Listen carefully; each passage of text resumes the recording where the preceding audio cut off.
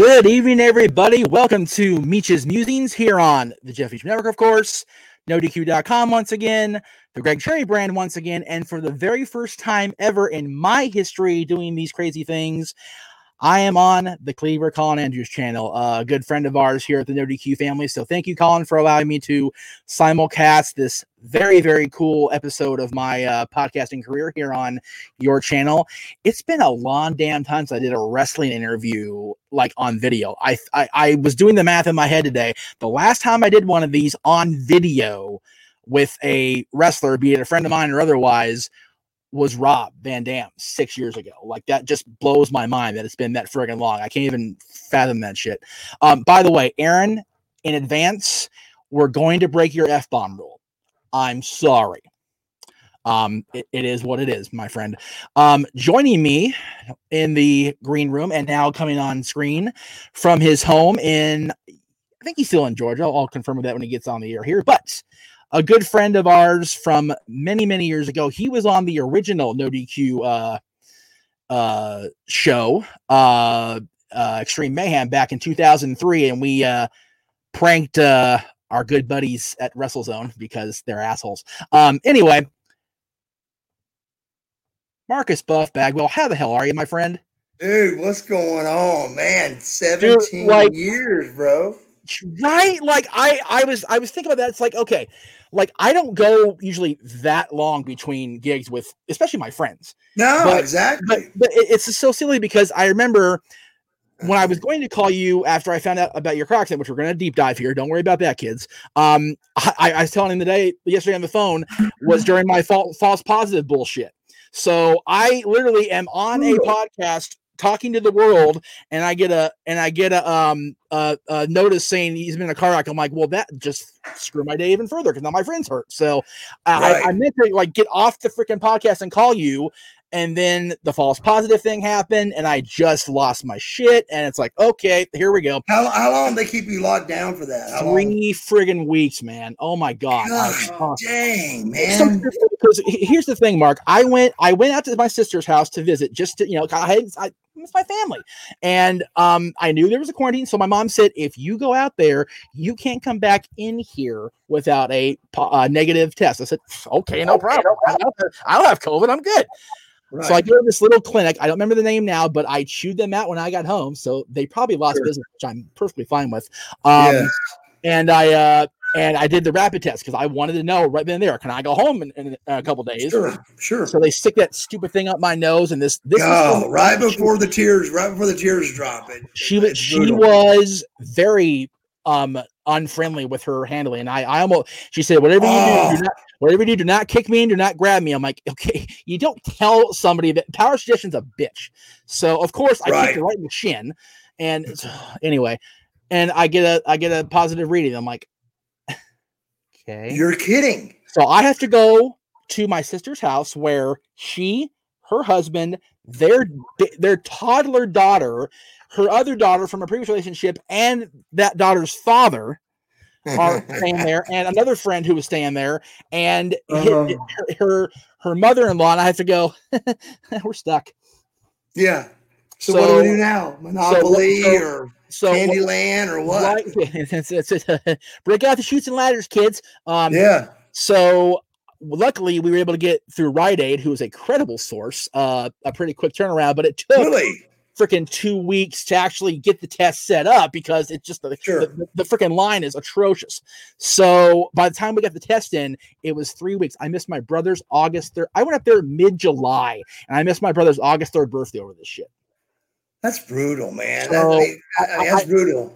I swear to God, Buff, in front of God and everybody, I came into this room, sat in this chair, put the cans on, took the mask off, and went, clinic's name, clinic's number, clinic's address, give him shit. Yes. The first thing I said when I got home and on my camera was like, all right, you assholes. Boom, boom, boom. Well, here's what confused me about the whole deal. Right. Was I was watching Good Morning America one morning, and they had a line around just one of those little Rite Aids, emergencies. I mean, whatever it was just one of those little corner little places like a urgent care. Right. And it was in New York City. Yeah. And say, hey, what's up? Hey guys. The tradition of MLBO dogs on the air continues with the first Sean Waltman, now Buff Bagwell. There you go. And the vision you had of the camera was, you see it's raining, of course. Of course. You see the people coming in the door, and then you don't know quite what it is at first, but on the other side of the building, you see umbrellas too. And you're going, what the hell is that? Yeah. That was the end of the line. Yeah. Dude, it was all the way around the whole block.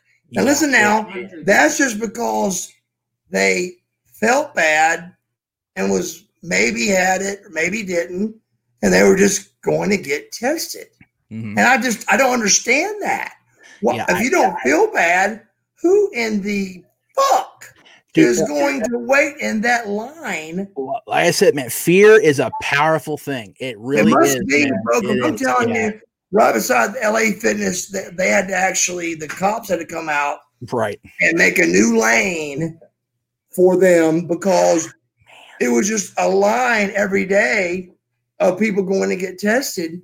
And I thought, nobody in the world feels totally that many people feels that bad. Love those Democrats.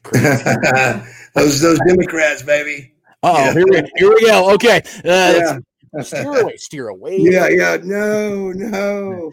So, all right. So let's see what we got here. So earlier, our friend Virtue said the best buff is New Orleans, Louisiana, Bourbon Street buff. 10 degrees. That was a pretty good segment. Not gonna lie. That was good shit. It was. So and then he said, I got a McRib today, and he wants to know our opinion on the McRib. I haven't had a McRib this year, so I don't know how they taste this year.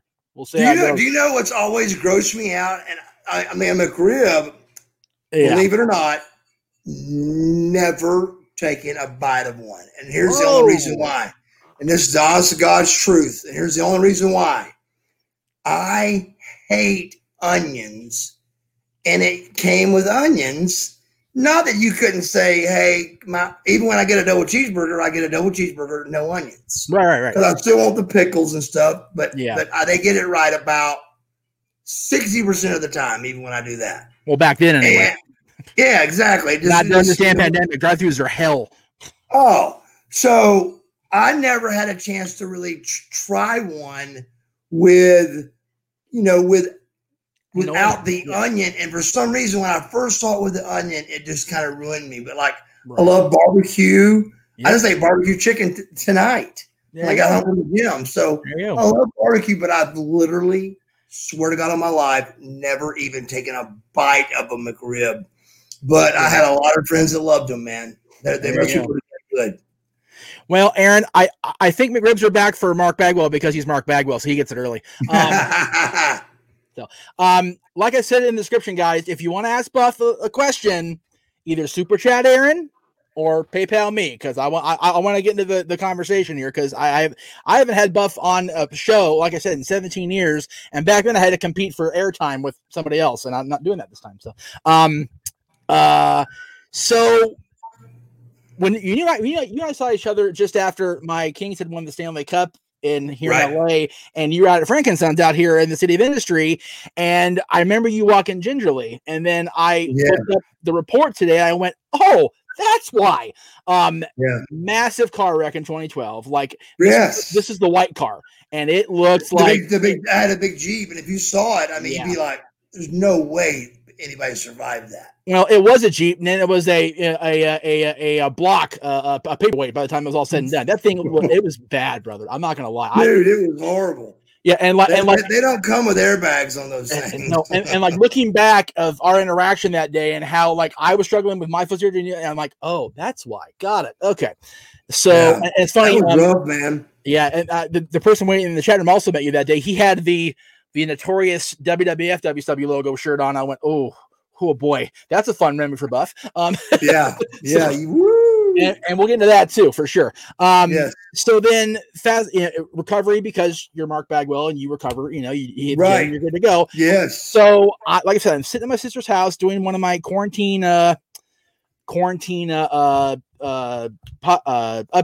and I get a memo in my box saying Mark Bagwell in a car wreck. I went, oh fuck.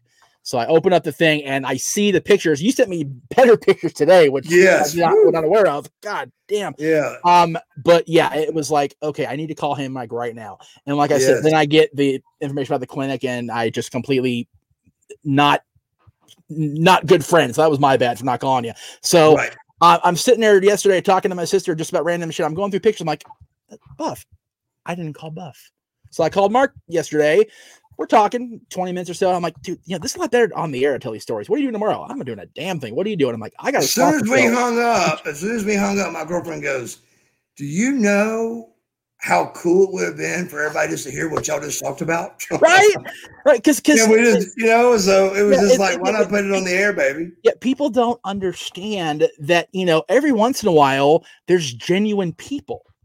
Like in the world. That, here's what I get more than all. Here's what I get more than anything is anytime you go check on like a past podcast, right?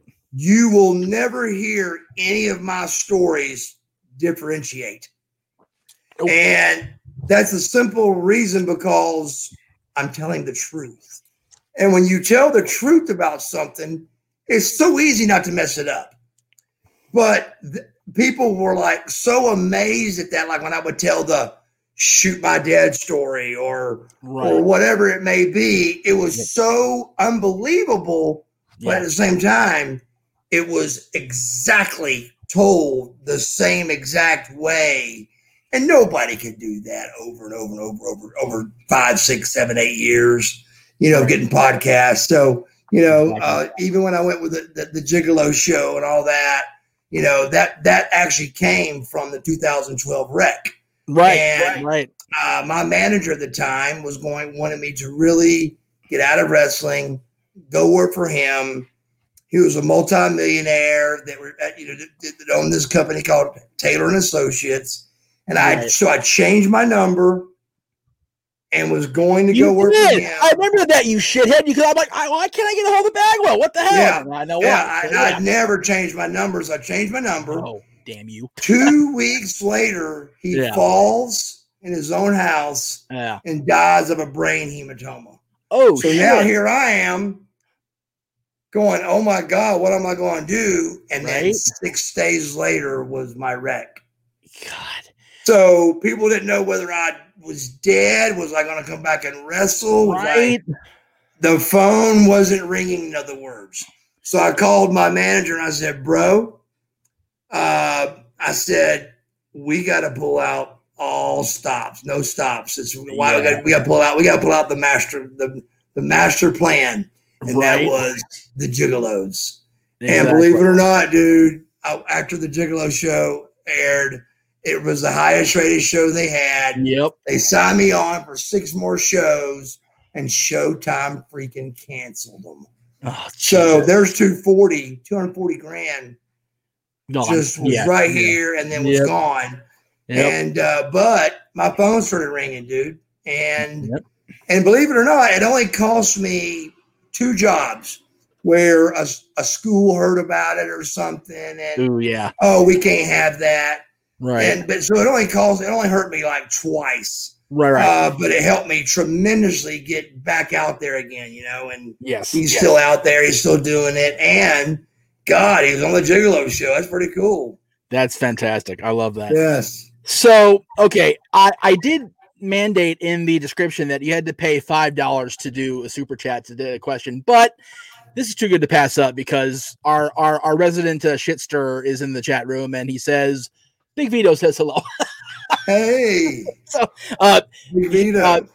He's friends with Vito. Vito was on our shows not too long ago, and the Virtue here appears with Vito on Vince Russo's channel. So anyway, okay, great.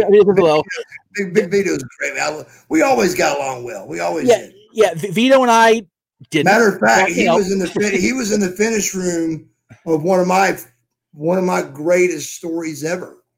And he was in the finish room to eyewitness it, and whatever you want to get to that, we can. But it was tremendous. It was great. Go for it. I was at a stage in my career where Russo was fucking with me. I mean, just not really giving me the ball. He was using all of his guys, which his guys, you could tell when who was running the show. When he ran the show, it was the Jeff Jarrett's. And I love Jeff, but I'm saying it was just a different clique of guys. Right. And then when Vince was running, when Eric was running it, it was your Goldbergs, your Lugers, your Stings, your Bagwells, your good old WCW guys. Right. And when Vince was running it, it was really your WWF guys. Yes. And it was very obvious when they were running it, and separately you could tell. But so the day I got there, there'd been so much going on, and I was definitely upset because of the things that just had been going on. But my mom and me had went to lunch that day because she was on the show getting diamond cutted every week by Chris Canyon, remember? Oh God! And that's when Dallas was hurt, and now so Canyon came up with this idea so everywhere he turned, he diamond cutted my mom, and so that led to the Judy Bagwell on the forklift match, which was our last pay-per-view ever. Oh my God! Go! Guess why? Right? David Arquette wins the belt. My mom's on a forklift. You figure it out. But anyway, I walk into the finish room with a cup of coffee, and Big Vito's an eyewitness to this. I walk in the finish room with a cup of coffee and just relaxed and calm as could be, no problems. We're a week out from the pay-per-view. This is the last week to really tell your story to get to the pay-per-view. Yes. And it's last Monday. And Johnny Ace is in the finish room, and Johnny says that Big Vito's going over. And I just went, okay. And they both snapped their heads around like, he just said, okay. So I said, how do you want to beat me, Big Vito? And he was kind of, well, I do this spinning. I said, to be honest with you, I'd rather not do that. I said, with my neck, I said, but can we come up with something else? And they're just both blown away that I'm playing along with losing. Right. And then I don't know how, I don't know what made it go into my brain, but it did. And I went, wait a second. I said, Vito, are you on the pay-per-view? And he goes, no. And I saw Johnny Ace's head go. And I went, Johnny, he's not even on the show, and he's beating me a week out from the fucking pay-per-view. Oh my God, that's awesome. And I totally lost it. I get up, head straight to find Russo. Of course. You can ask Big Vito, he'll tell you the truth. Right. I go straight to Vince Russo, walk up on him. He's in the middle of an interview, and he stands up like ready to fight. I don't care. I'd knock him out if he wanted to. Right. But I said, he goes, what's up, Buff? I said, what the fuck is up is that you've got somebody beating me when you've made my match, whether it sucks or not. You've made one of my matches a feature match, which is Judy Bagwell in a forklift match. Yeah. I said, it's you guys that made it up, not me. Right. I said, but why are you going to beat me a week out? And they go, well, the fans just like to be surprised sometimes. I said, you want them surprised? I said, have Big Vito beat Goldberg. Right. I said, that'll fucking shock the hell out of them. I said, why not shock them? And he goes, well, sometimes they just want to see, they want to get tricked. And I said, and sometimes they want to see Buff do his little dance with his little top hat on. Right. And so then it started getting a little bit ugly. And the whole time Johnny Ace is following me going, Buff, I'm telling you, they're going to fire you. They're going to fire you. Don't do this. Don't do this. But I just couldn't hold it in. I mean, I went in that finish room willing to do anything. And when Big Vito said, I'm not even on the pay-per-view, I fucking lost it, dude. I completely lost it. Fantastic. Oh my God. It was just ridiculous. But it actually fixed it to where it was pretty cool. Canyon was the cameraman. Right. But they still could have I still could have won and done this, but they beat me with it. And so he was the cameraman and kept fucking with me, which caused me to get beat. And finally I, rip his hat off and his Canyon. And so it was actually a pretty good storyline. It's just, they could have did it why give a guy a win and a guy a loss that's going to be on your pay-per-view and one that's not going to be on it? It wasn't personal, and Big Vito knew it wasn't personal. And I told him it wasn't. I said, bro, you heard me ask you how you wanted to beat me. I said, but so he was totally cool with it, and we wrestled several times, and he's a hell of a worker. Great guy. I love him to death, but he was actually in the room the day I was going to be calm and do what they told me to do. Yeah. And it fell apart as soon as I said, wait a minute. Are you on the show? He goes, no. I said, you're not even on the pay-per-view at all. He goes, no. And I got straight up and everybody, don't go to Russo, please. Yeah, so he got to witness that. So we've never talked about it. So that's funny. That's great. That's a good story, though. Vito's a great hand. He and I, we just personality clash. As simple as that. He and I just didn't. Oh yeah, he's great. So, Dwayne Atkinson with the $5 super chat. He kind of typoed over it, but I'm going to clean it up for you. He says, "Why didn't Buff ever receive a singles title run in WCW?" That's a good question, because I think at one point, because honestly, by the time when you turned on Scotty Riggs, I should say, there's 3,000 Skies in the damn company. Right. And before you got hooked up with Norton, another Scott, jeez, Scott Riggs, Scott Norton, Scott Steiner. I'm just throwing it out there. Right. You had a little run there where you were doing the singles thing for a little bit, and I'm thinking, people always say, well, he was the first lowball guy in NWO. It's like, dude, Mark got himself. He's one of those organic. He got himself over by just doing what he was doing. Right. As Marcus Alexander Bagwell. Yeah, at least that's pretty tough to do. Title. Yeah, seriously. In 1990, the stupid Lethal Lottery, they pair you up with a Freebird against another Freebird on the other team. Like, that's just okay. Let's just shoot him dead now and be done with it. Yeah, right. So, but so you got great talent, great in-ring work, but almost right away it seemed like you're going to be a tag guy. And I really got labeled with that real quick. And for what it's worth, 5-time tag team champion, 109 days as champion. That's not bad. And keep in mind, that's with 5 different partners. Scorp. No. Yeah, Scorp. No. Patriot. Scorp first. Are you sure Scorp? Scorpio. We were tag team of the year. Oh, that's right. I was rookie of the years, and that was the first cover shot I made with Scorp. Oh, that's right. That's right. First tag team championship was Too Cold Scorpio. Then Patriot, I remember that. Yeah. And then Scotty Riggs. And then oh God. Stat Boy, help me out in the chat room. God, I'm so bad at this. My friend only knows damn stat. That's terrible. Anyway, then Luger. You and Lex? Where were you and Lex? Oh, that's right. Spring Stampede, the Russo thing. That's right. Totally buff, man. That's right. I forgot about that. Buff. Yeah, there you go. And then Shane Douglas was in there somewhere. And I'll be honest with you, I don't even remember Shane, but I've got an 8x10. Right. That has got me wearing the belt, tag belt. Right. Shane Douglas has got the tag belt on. Oh, okay. And we're holding Jeff Jarrett.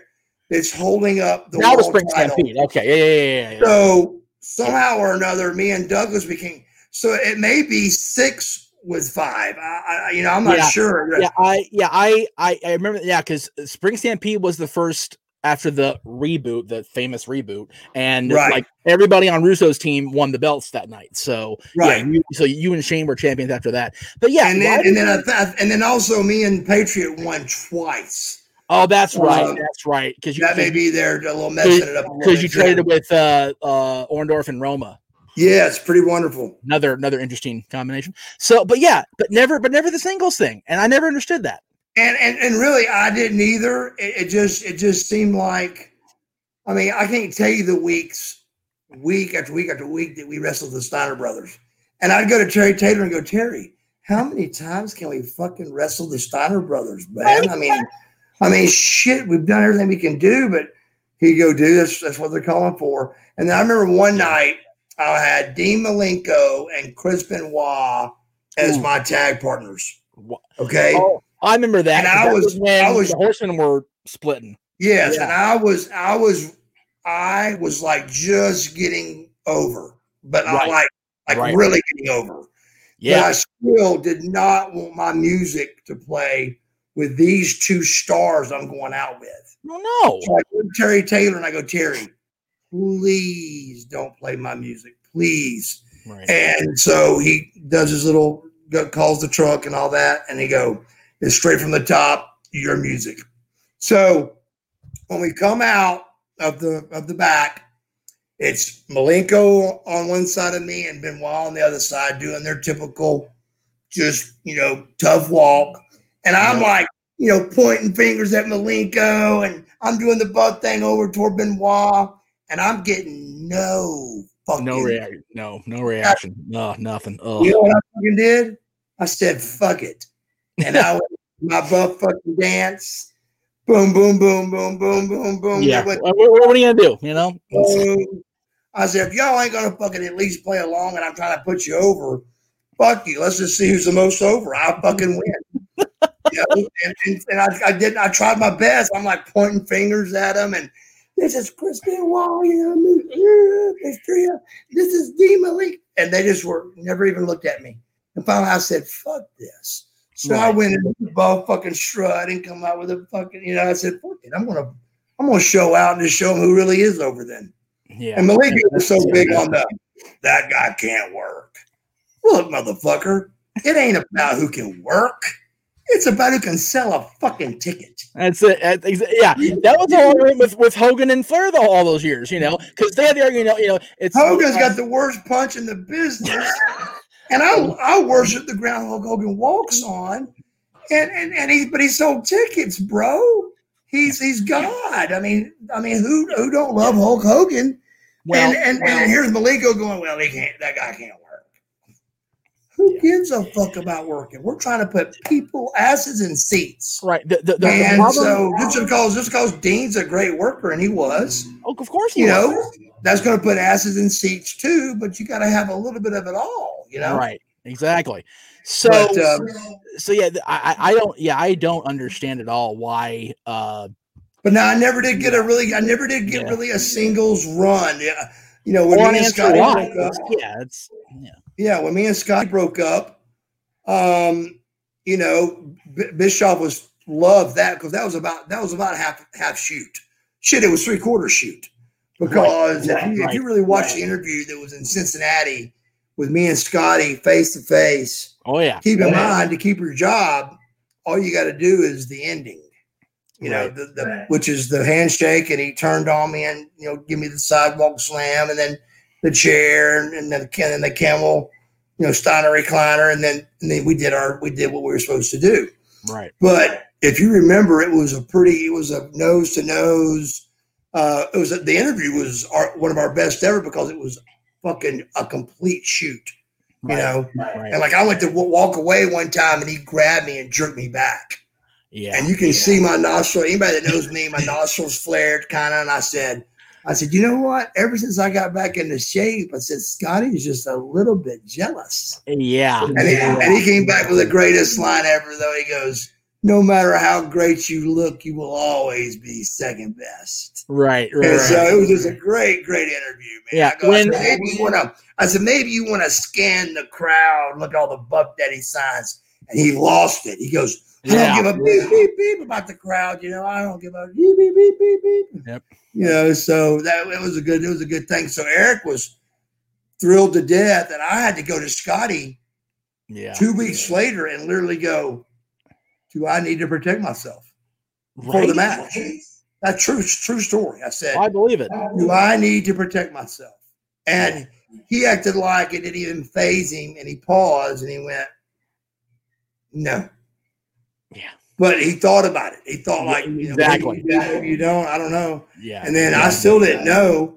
And then as soon as we locked up, I could tell he was going to work with me, But when he got the Steiner recliner on, I had to give him the office, okay, bro, you're locking up a little bit too tight here.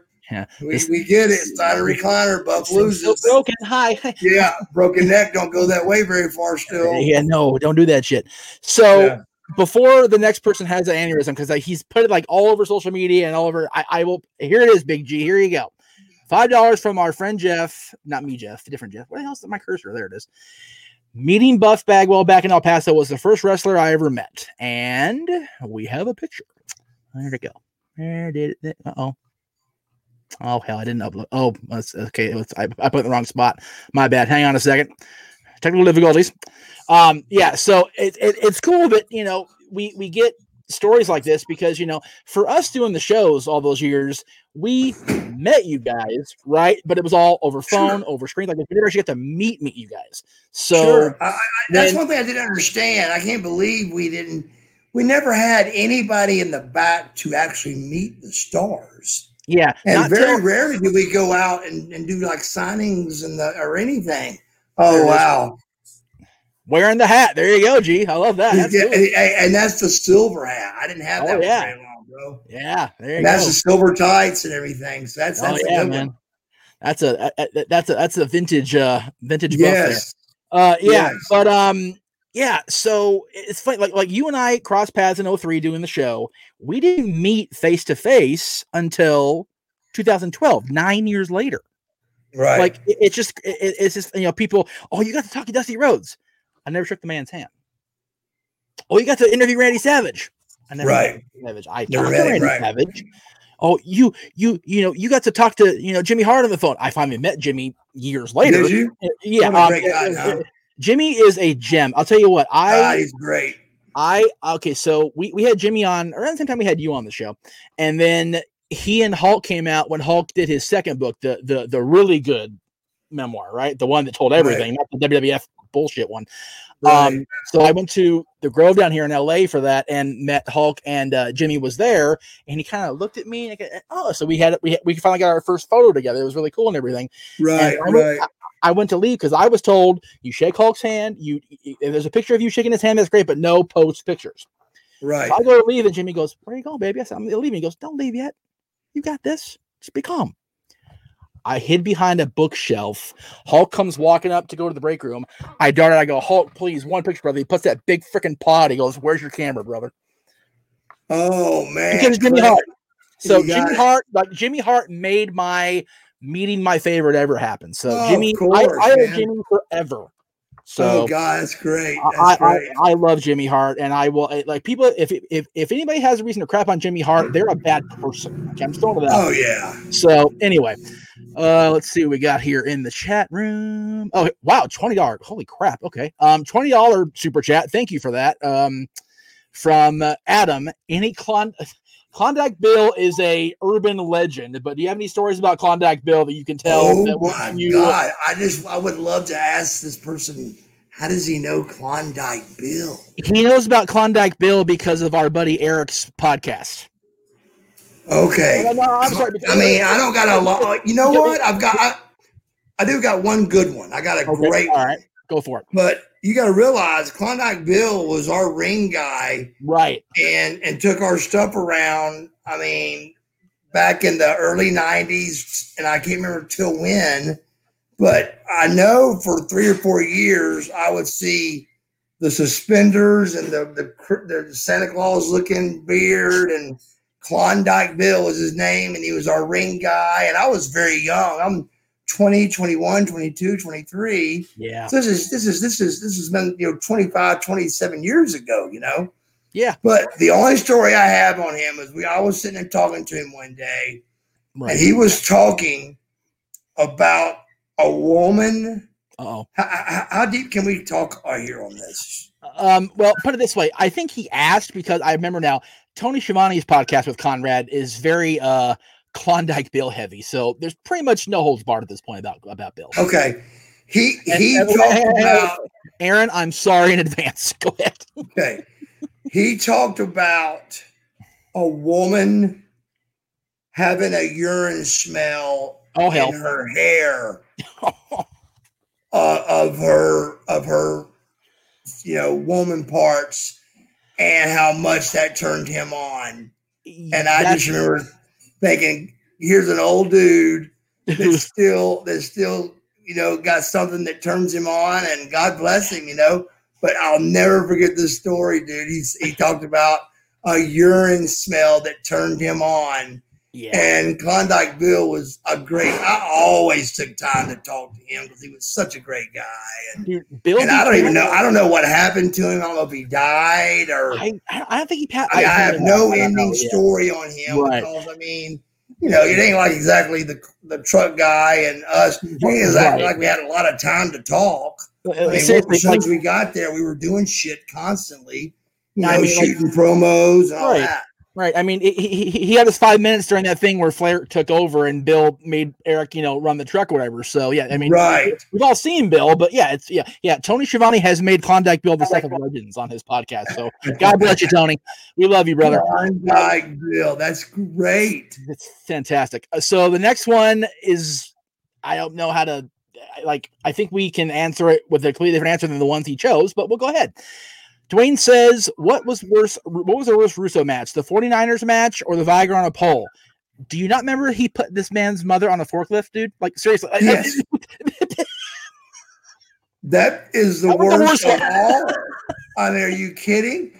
And if you remember, I had to win and go let her down. Right. To save my mom from the forklift. To keep in mind, this is the same night David Arquette beat Goldberg for the world title. No. So that, keep in mind also, that was the last pay-per-view ever in Vancouver, Canada for WCW. That was it, brother. That was the last one. No. The one in Vancouver was New Blood Rising, which was an atrocious. That was the last August show you guys did. Right. Do we have another one? You guys went to March 01. I don't know if you were on the car. I remember you and Lex were against Goldberg and Sarge because that ended Goldberg's career. Right. But didn't Sarge get hurt and end up just being us against? Because I hit Goldberg. Listen to this. Oh, here we go. Another story for you. Uh-oh. I hit Goldberg with the blockbuster, but he didn't want me to cover him. He wanted Lex to cover him. He did not want me to cover him. Dude. So is that crazy? I hit him with a blockbuster, but he did not want me to. I didn't hear about it. I heard about it through the bosses, but I was not to cover him. Lex was to cover him. If I run into a good relation Bill Goldberg story, it'll be the first time. I said if I have somebody tell me a good relation Bill Goldberg story, it'll be the first time. Let me tell you another one real quick. Go for it, please. I was starting to get heat, a lot of heat. Right. And it was because of this was going on, podcasts and radio shows, and people would ask me questions, and I'm a very truthful guy. Yes. And I like with Hugh Morris, for example, I got a ton of heat with Hugh Morris one time because the guy asked me, whoever I was doing the show for out in Vegas, I'll never forget, it was in Las Vegas, and I'm doing a talk over the phone, right? And he says, do you think, Hugh Morris is money? And my exact answer was, I said, well, first of all, let me tell you this. I go, I don't consider myself money. I said, your Lugers, your Stings, your Hogans. I said, that's money. I said, I don't consider myself money, but to answer your question, no, I don't think Hugh Morris is money. No. After saying I'm not money. Right.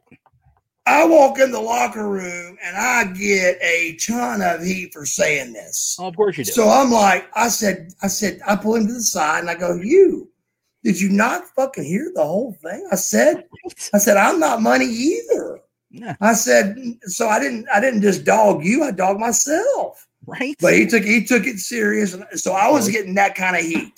Anyway, my last person to talk to on me having heat was Goldberg. I suppose we had heat with Goldberg. So this all came from Lex because Lex took care of me. And so I go, I'm waiting for Bill outside of Orlando, or I'll never forget his Orlando. And I'm waiting outside, and Bill pulls up. And I go up to him and I go, hey man, what's going on? He goes, oh, nothing much. Just getting here. I said, listen, I need to talk to you a little bit. I said, I hear that I've got a little bit of heat with you. He said, well, man, he goes, I saw you do something one day that just blew my mind. He goes, I can't get over it. I said, what could I have possibly done to blow your mind? He goes, we were on an airplane and this heavy set, or he said fat, but I was trying to keep the fat word out of it. But he said, this fat girl asked for your autograph on the airplane and you told her no. And I went, okay. Bill. I said, Bill, I have never turned down an autograph in my entire life. Right. I said, I've got witnesses that would stand in court and swear that I have never turned down an autograph in my entire life. And he sat there and swore that and that was the heat that I had with him because I did not sign this fat girl's autograph, which anybody that knows Mark Bagwell, I have never not signed an autograph. I go out of my way. I can't tell you the people that have given me a card. Right. And they probably thought, that guy will never send an autograph. And had gone to their mailbox, opened it up one day, and there was a Buff Bagwell 8x10. Right. I mean, that happened so many times because it meant so much. If somebody asked for an autograph from me, it meant so much to me to give it to them. And so here's the bad part. I had to take it. I had to take it like I really did do it. Of course. And go, well, I'm sorry for that. And can we, and so I'd fix all of my heat, so to speak. And, but when I heard that one, I was like, are you fucking kidding me? All right. So anyway. So here's my shit with Bill. And people have heard the story 100 times. So I'm sorry if you heard the story. Just mute me for about 2 seconds here. Okay. The same show you were on back in the day. Same show that Bobby Heenan was on. Randy Savage was on. Joni Lauer, like anybody that I couldn't get from Vince because Vince doesn't do the little podcast, right? We call Bill Goldberg up, he wasn't even with the company yet. He wasn't doing anything. And we very respectfully, we requested an interview for him. We talked to him. He just flat out said, wow. And my co-host looked at Aaron and like, so, he don't get along very much anymore, the co-host and I, but yeah, fuck Goldberg. No. Yeah. He's a little rough. I mean, when he first started in the business, we was in Macon, and he had all of his big jacked up buddies with him, and they're all sitting there and everything. And of course, back then it was so hot.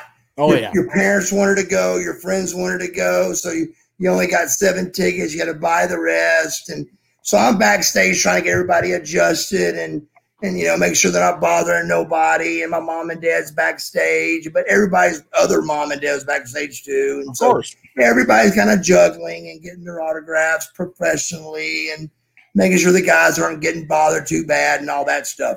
Well, I passed by Goldberg, and Goldberg goes, man, you got little feet. And I just laughed it. I just laughed it off, and all those big buddies behind him, And so I walked by. I swear to God, I think about it. Right. I come back by, and he says it again. He goes, I just can't get over how little your feet are. And I mean, keep in mind, he hasn't been on TV yet. Right. And I go, I said, yeah. I kind of answer. I go, yeah. I do got little feet, And so I go and do whatever I'm doing, trying to get mom and dad with their autographs or meet Sting or whatever they wanted to do, and the same old thing everybody was doing. I come back by, and he says it again. So I sit down at his table, and I put my foot up on the table, and I said, little bitty foot with a big old fucking contract.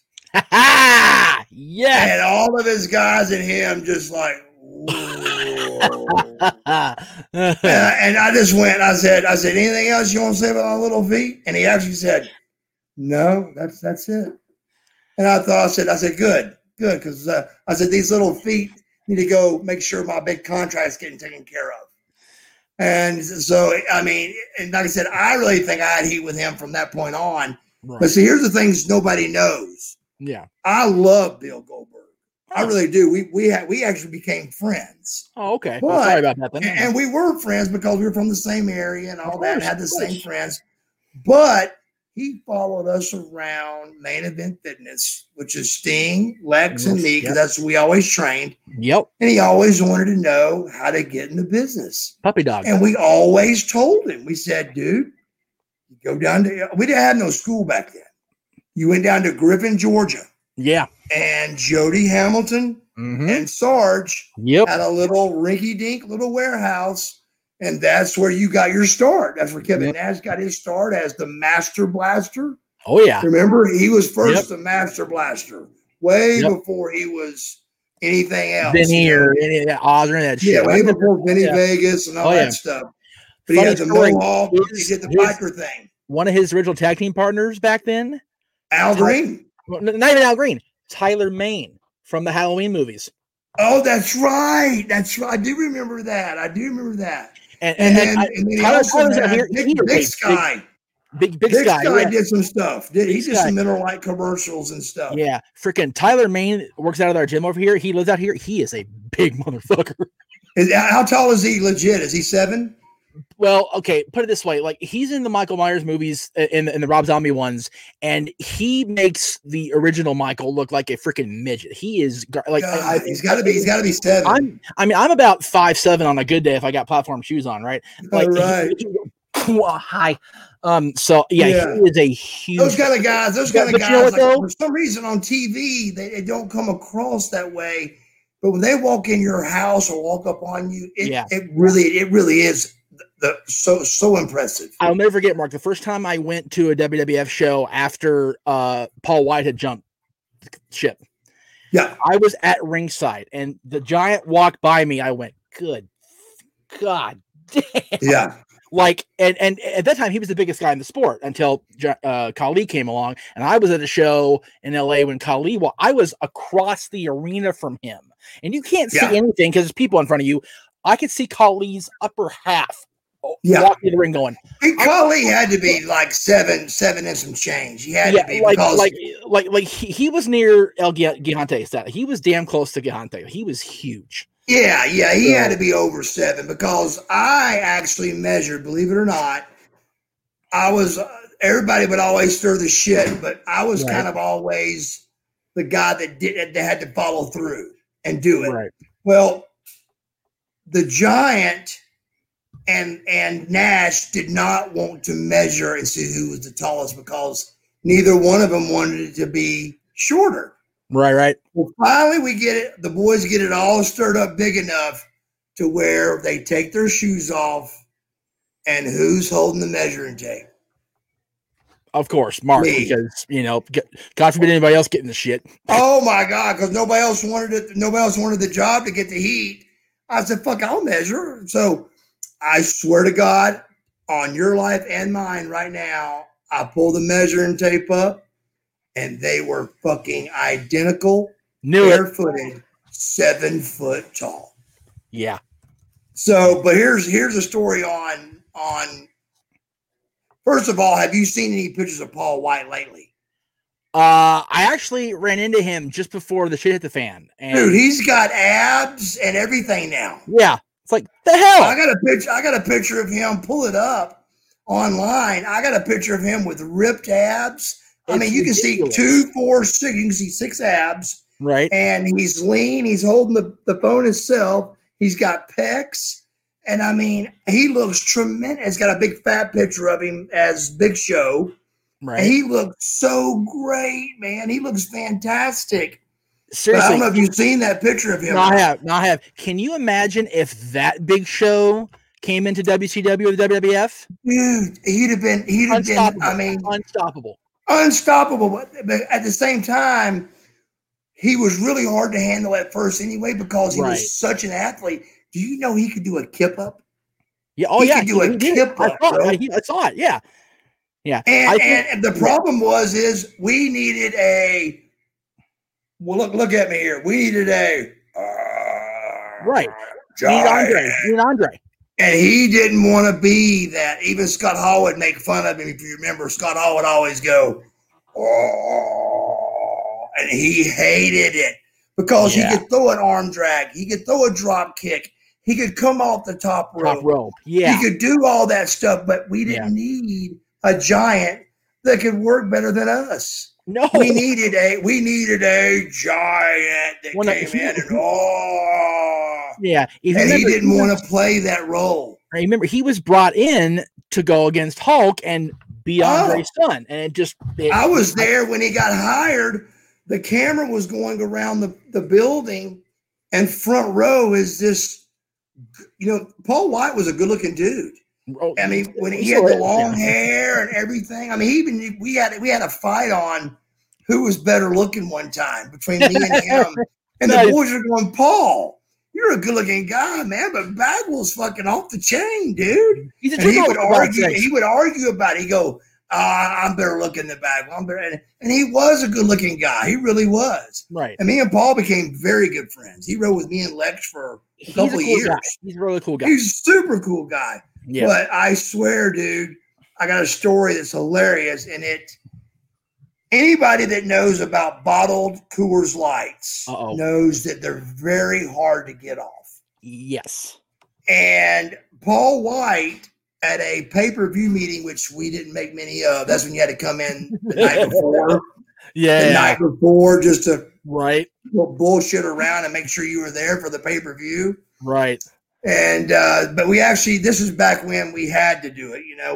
Things were getting serious and everybody was there. So it's me and Luger and Paul White, Big Show, or the Giant for us, and Scott Norton and da-da-da. I mean, he was the strongest man in the world and all that. Well, Paul White reaches over with the Coors Light bottle and goes with his thumb, and he goes with his thumb, and the top goes, and it hits the roof. Yeah. And then Norton goes, I can do that. So Norton grabs it and does it, and it goes, and all the boys were like, and he kept trying, his thumb's bleeding. And Scott Norton on a power thing. Yeah. Oh, dude, because I mean, he legitimately was, the world champion strongman and arm wrestling, and him, Rude had that same thing. Rude was a legit state or whatever champion. And two guys that are pricks and grrr on the air. You'll never meet two nicer guys in the world. Swear to God. Rick Rude my God. Scott Norton. My God. Is he not a teddy bear? He's Scott the biggest Norton teddy bear in the world. And Rick Rude, the one time I remotely got close to him, super nice guy. Oh, yeah. I loved it. If you remember, if he came out to wrestle by himself, he was a little bit boring. And then when he came out to wrestle with me, I was on his back, and it was and it was vicious and delicious, Yeah. Speaking of that, okay, I got a bone to pick with you. I got a bone to pick with you. Come on. I want to know who was in charge of manufacturing either WCW merchandise or the periphery stuff, like went to Walmart or whatever. Because I found out through you yesterday that you, like Rob Van Dam, like Chris Jericho, and like the Undertaker character, 30 years in this year. I didn't know that till yesterday, right? So, okay, well, I bought a Taker shirt, and so I got to buy me a Buff shirt to match the set. Good luck. I go to eBay. These shirts are fucking atrocious. They're terrible. I've got one, and it's pretty bad. Yeah. It's the only one that I've ever seen, and it's yellow, and it's and pictures with wrestlers' faces on them never sell very good, but it's got my face on it, and it says Buff is the stuff, and it's got a little something on the back. A little writing on the back of it even, but it's yellowish. Yeah. But I've seen that one a couple of times, but I'm telling you, I think it's the only shirt they even gave of me, bro. So it was brutal. So I got in a lot, by the way, I got in a lot of trouble for arguing about that. Uh-oh. Well, then I'm gonna get you in more trouble right now. I don't really care. Good. They're dead. Who gives a shit, right? So okay. Exactly. All right. So this is what I find on freaking eBay. This is ridiculous, and I'm very chapped about this. Okay. I do remember these. The one I'm talking about is the blue, and the one I'm pointing right here. The bottom far right one was just a Look at this shit.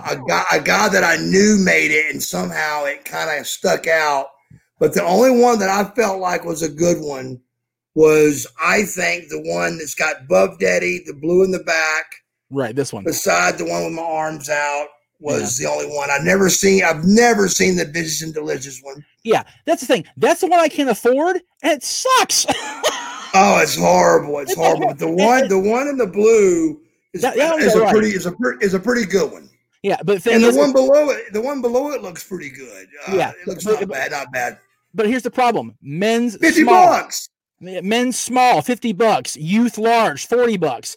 2X, which will barely cover my fat ass, and it's just god awful, and it's not even both of you. And where's he at? So I need to tell, whoever ran Turner Merchandise needs to go kiss my ass. Dude, I said, I got in a huge fight with. You got to realize we didn't have a. No, you didn't. Marketing. Computer. Yeah, none of that shit. There wasn't no computer stuff that you could just pick and what you wanted to do. There was a piece of paper that you went and checked and seen how many shirts you sold that night. And I was like, Eric, can you not give me a decent shirt that sells, man? Yeah. So I got in trouble one night for that. And of course. And then of course, Brad, what was his name? Brad, the TNT president. Brad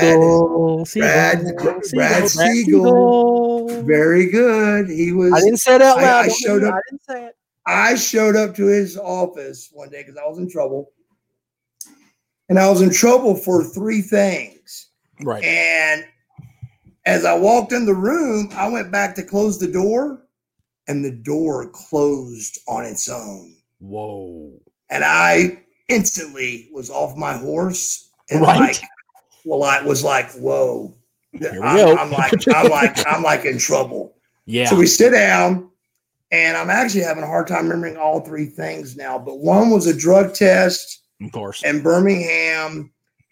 Remember the night they dumped all the red dye on us and all that? Yeah.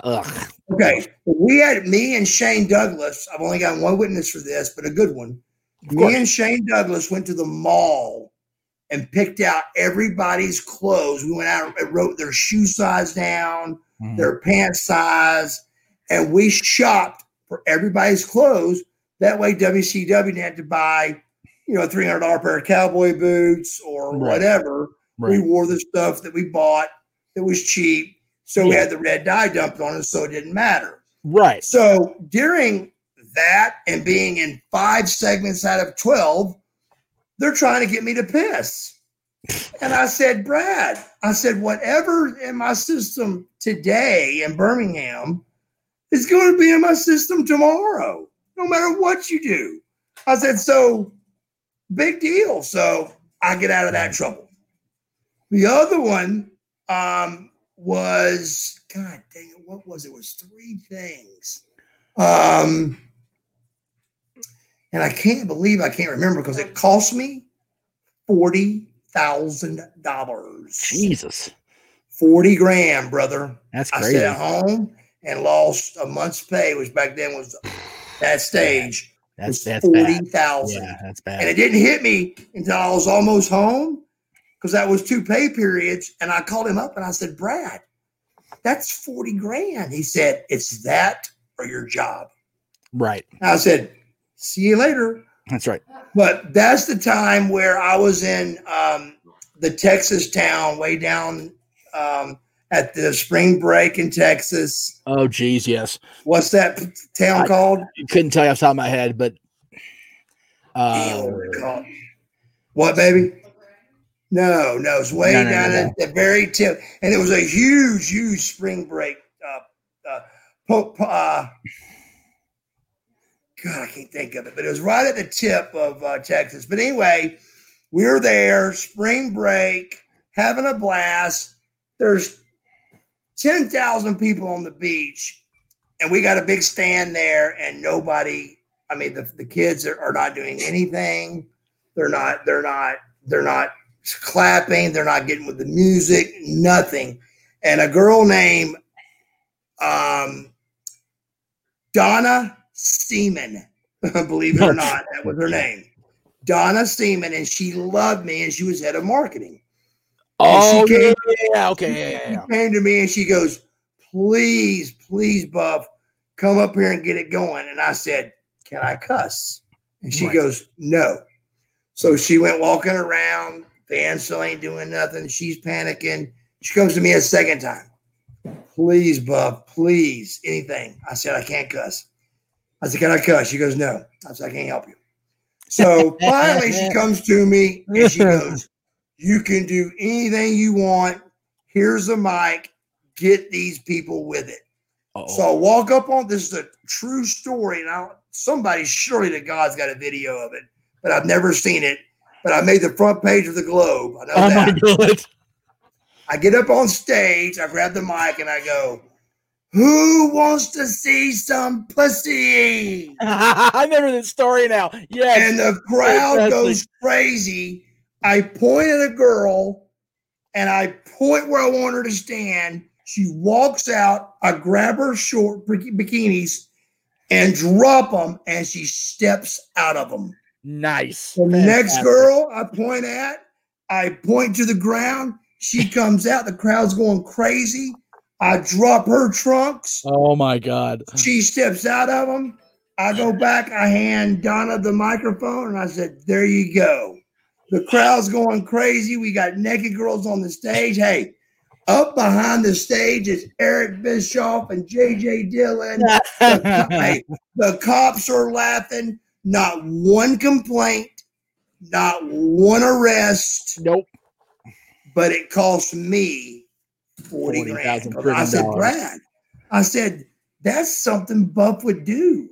And I said, Buff, that's something Buff is cool. That's cool. Right. And he goes, Time Warner don't think it's cool. As I was going to say, Eric, for all the corporate he got into down the line, Eric was still a cool guy at the end of the day. And even JJ, who was this old waspy, white guy, from the 70s or whatever, he did all of them were up there clapping and just with it. But I lost the money, But then freaking guys, it's because those guys in the South Tower couldn't handle it. They couldn't process. All right, I need to get super chats. The super chats are going crazy, so I need to get to them real quick here. Let's do it. All right, $15. Okay, guys, I know you want to ask the questions and get the soundbite from Buff Bagwell, but come on. But I'll go ahead and ask it, but come on, guys. How often did you have to carry Disco through a match? And was he as great a worker as he claims to be? Dude, okay. Before you start. Okay, here's the thing. I don't like Glenn now because his personality grates on everybody he talks to, right? When Disco was in the ring doing the Disco thing, he was a damn good worker. Like the only reason he was in the NWO is because his character was a goofy idiot. Yeah. Like honestly, when they put him at the Wolfpack and it made him, Scott's bitch for a while, it worked though. It was funny. Right. But you're not going to have Disco be a full-time Wolfpack member. He's not that cool. Okay. But in the ring, take the stupid Wolfpack shirt off it, but put him in the ring with the tights on. He'll hold on a second. What was it I had to call Glenn and cuss him out over? Oh shit! Here we go. What did he dog me out about?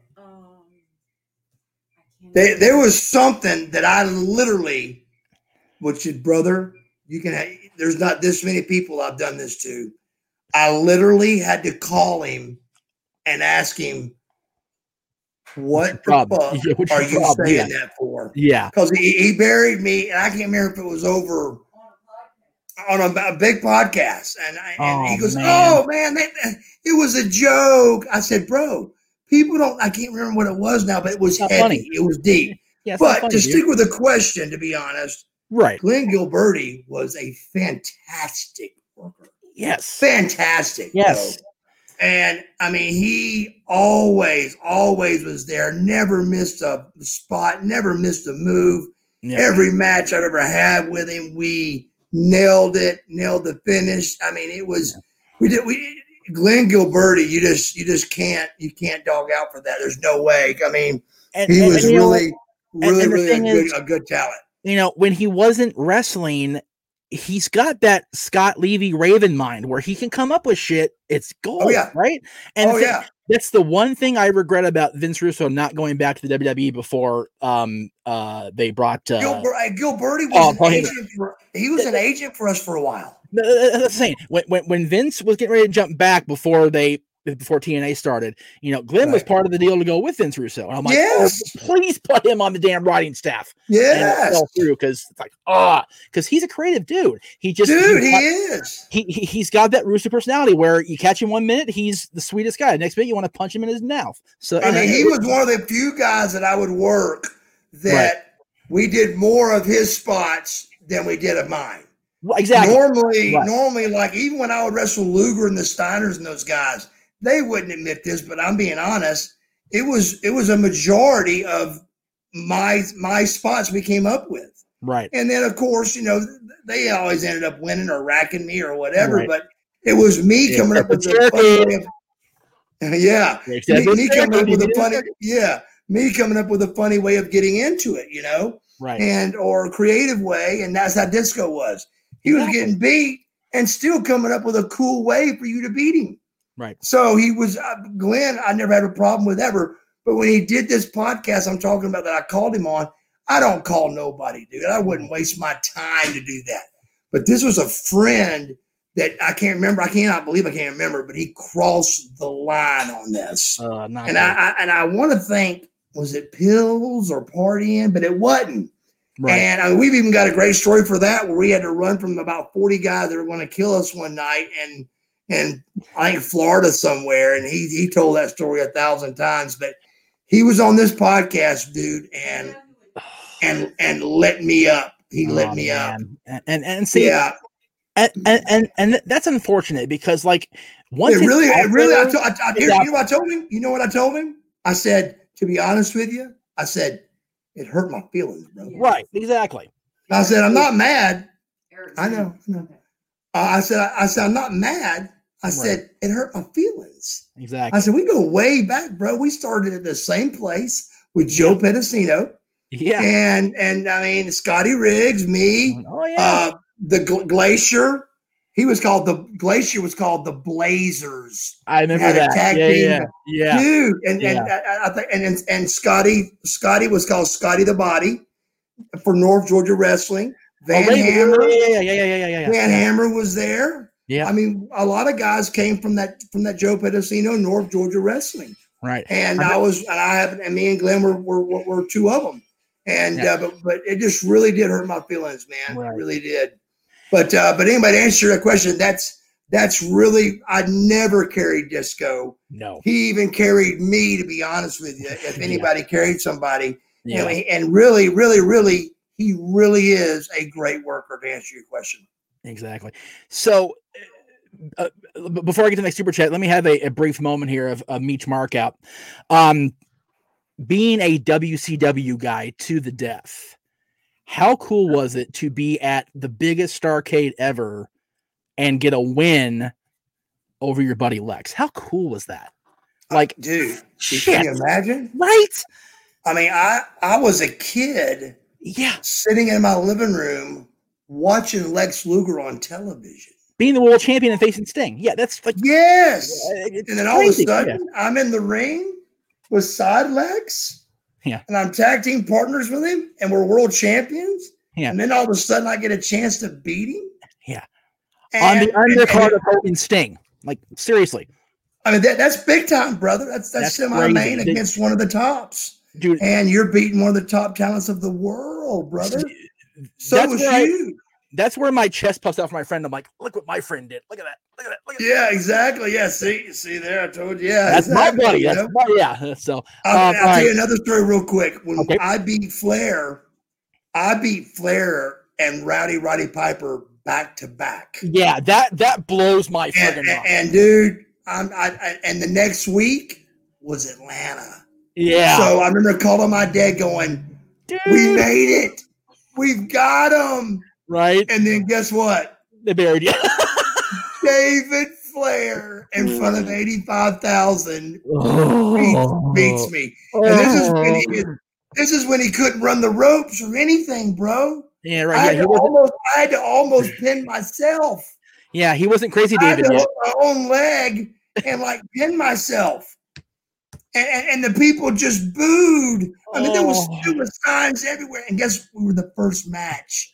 Match number 1, where everybody's all fired up. And here comes Buff Daddy, and Buff Daddy loses. And I just went, in his home state, they can rip the rope out from underneath you, just like that. Again. But when I beat Flair and got to the back, Luger goes, "I want to congratulate you on that." And I go, "What do you mean?" He goes, "I never beat Flair in 11 years. Not clean anyway. Lex Luger never beat Ric Flair." No, it's so funny. I was like, "Whoa!" I even multiplied it by 1,000,000 on that I was able to beat him and put me over. Yeah. So I really thought they had plans for me, and then they just kaboosh in Atlanta of all places. Yeah, it's funny on that infamous Legends roundtable we talked about off camera.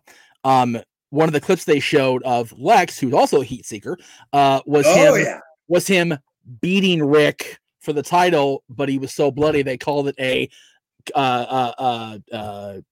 State Athletic Commission stoppage. So really? Is that why they get the win?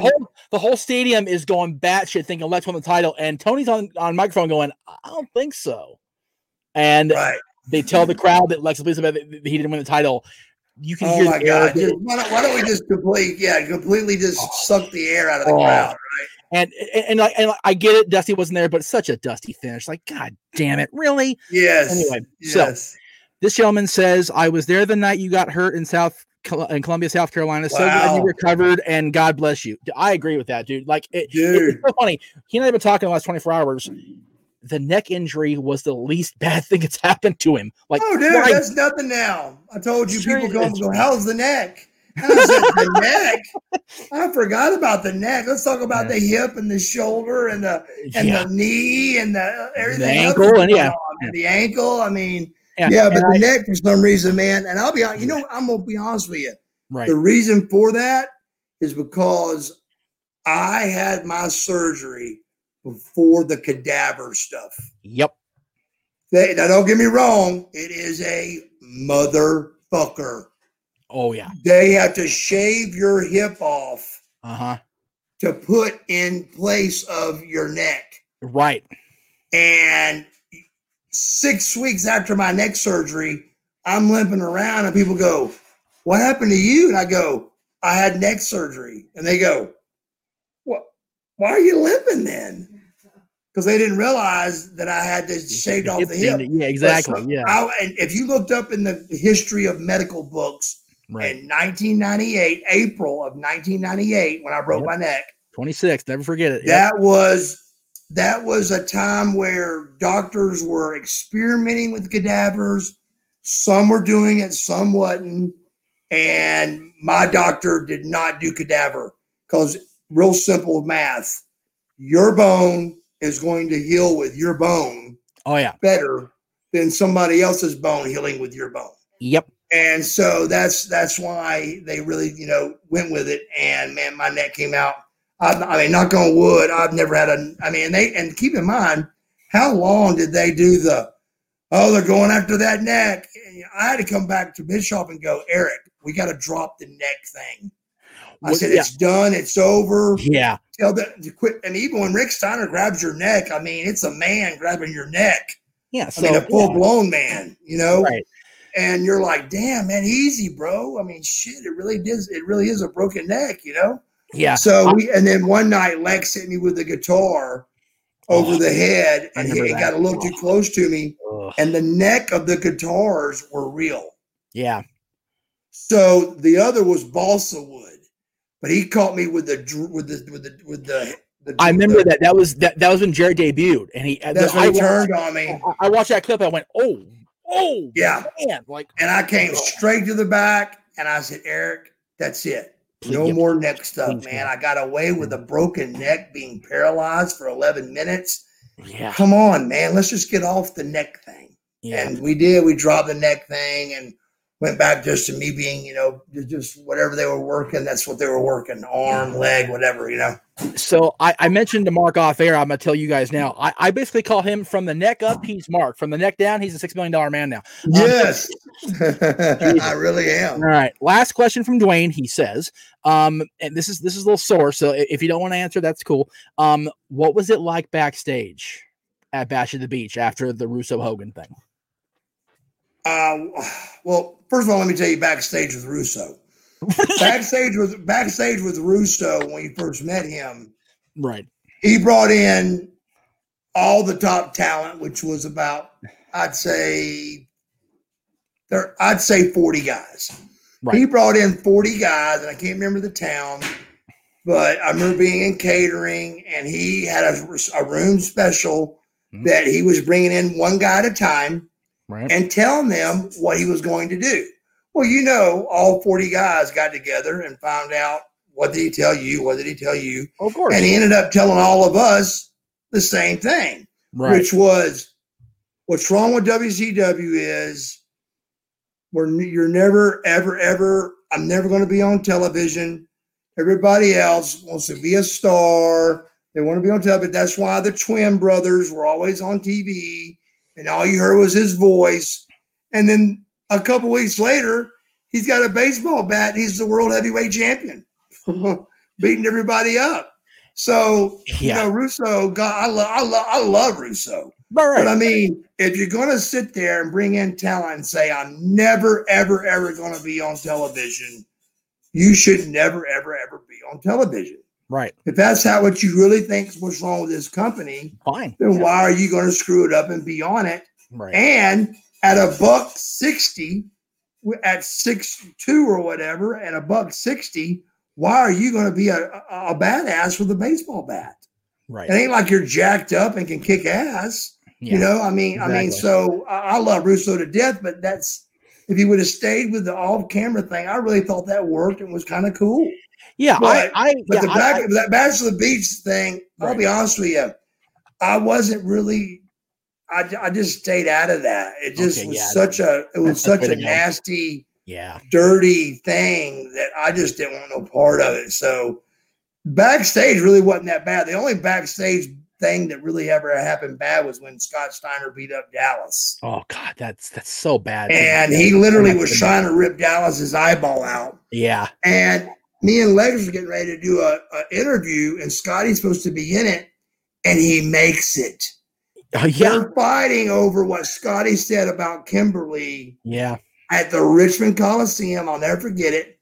And this is when Russo and Bischoff are running the company together. Mm-hmm. Like that was going to work. Oh, yeah. And so here come Dallas. And let me tell you something. Dallas is a badass. I mean, he did a lot of things over the years that make people go, whoa, don't screw with Dallas. You may get your ass whipped. No. Dallas was no joke. I mean, he'd whip your ass. So Dallas, he wasn't a troublemaker, but he'd fight you. And so here, Scotty come at him, and Dallas, defended himself the best he could against Scott Steiner. But Scotty was going for his eyeball, bro. Right. And somebody got Scotty off of him, and damn if he didn't 3, 2, 1, and he was standing in our video, in our little promo we had. That was live. Jesus. It was live, and he made it. And me and Lex were making fun of Goldberg's book or something, and Scotty was talking about something, but I mean, he made it, and I was like, God damn, that's what a crazy. maniac. Yeah, Scotty was a maniac. Yeah, and again, people shit on Scotty for not being professional. You can't be more professional than getting your eye, having somebody die and then popping on camera 2 seconds later, like, hi. Yes, Scotty get in trouble for little things, and so would I, and they called it that we weren't professional. Like one night, we had a thing where the metal thing that opens the doors. Right. Well, production had set it up where we were supposed to come through those doors, see the TV, and Scotty was going to break it. Well, after the doors closed, those metal bars didn't work. Uh-oh. So the guy tells Eric that we didn't listen to him, and we screwed it up. Now here I got a main event match, a 6-man with Dallas Page. I think Booker T, Stevie Ray. I mean, it's a big time 6-man right main event match, and I'm having to defend myself to Eric in the middle of this. And I go in his office with one boot, and I said, Eric, I'm trying to get ready for a main event match. I said, and I went and got the guy. Right. And I brought the guy in with me, and I said, tell what really happened right now. Good for you, man. And believe it or not, he told the truth. He said, good for him. It's my fault, Eric. Da, da, da, da. You know, and Eric apologized, but still, we were, of course, Bagwell and Steiner. They're the troublemakers. They're the heat seekers. It's their fault, and all we did was just do what they told us to do, and the door was locked. Jesus, yeah, exactly. So Scotty, of course, went nuts and got us in trouble a little bit. And the guy was like, "Man, I couldn't get him to listen to me." So he buried us. So Eric was bringing us in one at a time, and we're trying to get ready for a main event match. It was crazy, Mark. It occurs to me you've been buried so much you could have taken Undertaker's gimmick and just ran with it. I'm throwing it out there. Easy. Good one. That's very good, by the way. On the fly, brother. So Adam says, what inspired $10? Thank you, Adam. Appreciate that. What inspired you to create the Blockbuster as your definitive finisher? And did you consider anything else before the Blockbuster? No, my very first idea, because I was a huge Rick Rude fan. I loved him. Nice. He was the first guy I wrestled that I wasn't really sure how it was going to go. We were downstairs, and we were going. It was the Rookie versus the world heavyweight champ, and it gives him a good win because I'm in shape and young, and it gives me a good match because I'm the Rookie trying to get the world title and all that. So it's a good setup, and Dusty was booking at the time, so he knew I wasn't going to mess the spots up and I was going to make Rick look good and all that. Yep. So it was a good setup. And so me and Rick talked about the match. We get in the ring, and he's looking at me or looking toward my way, and I'll never forget it. I went, and I looked behind me because I thought he was looking at somebody behind me, but he was looking at me. And I went, oh, my God. I said, so when I locked up, Rick Rude works very, very snug. Oh, yes. Extremely snug. Yes. So I wanted to answer your question about the Blockbuster. I wanted to do some kind of neck breaker like Rick Rude. So I came up with Off the Ropes trying to do it. There you go. And me and Scotty Riggs in Cedar Rapids, Iowa, before me and Scotty had our first match against each other in front of 100,000 people, bro. That's when we pulled up on the dump trucks and it was snowing. It was so cool. Nice. But believe it or not, Disco Inferno named it. Of course he did. He called it the Blockbuster, and it stuck. And believe it or not, we talked about this. WWE guys use that move. Yeah, I've seen Bobby Roode do it, and I've seen Seth Rollins do it. They ain't about to call it the Buff Blockbuster, but they call it the Blockbuster. I sit there every week and I go, really? Yeah. Yes. So, all right, one more. So one more super chat from the chat, and I'm gonna take the thing back over. Psycho J Black, $5. We kind of addressed your question, but I promise I throw it up there if you fit $5. So there it is. We've told many Crazy Scott Steiner stories tonight, and we did talk about Jeff Jarrett. That we love Jeff Jarrett. He was a good worker. It's just he unfortunately got saddled with the fact that Russo had the sun rise and set in his ass, and it got him heat. It's simple as that. So that's really it. I mean, Jeff and me were great friends. Jeff's a quality person, which you don't find often in the business. So no, and he really was he was just. I mean, he didn't try to muscle his way in or nothing. He was just he was just liked by a lot of guys like Russo, and so he got pushed in a lot of good ways. But then again, he also backed it up. He could work. He was a good worker. I thought he was a great worker. Every time I worked him, it was just smooth as silk, and he was a good guy. and we always got along extremely well. And then, you know, I really, in the Scott Steiner stories, there's so many, dude. I mean, he was just, when I was managing him and I was still hurt, I was really managing him. I was really going, Scotty, stop! You're going to get fired. You know, you're trying to kill JJ Dillon on live TV here. Yeah. You know, so it was a lot of stories with Scotty because he was just. I mean, Scott Steiner was off the chain, brother, right there in that stage, and I loved it. It was cool, right? Yeah. But I couldn't stop him, so I just tried my best to throw myself in the middle of whatever he was doing, so he wouldn't get in trouble. You know, it's like Scotty, JJ was all Ben. Yes, Jesus. Yes. So, okay, don't kill him. So every time Jeff gets mentioned, the people in the chat room go the never drew a dime line.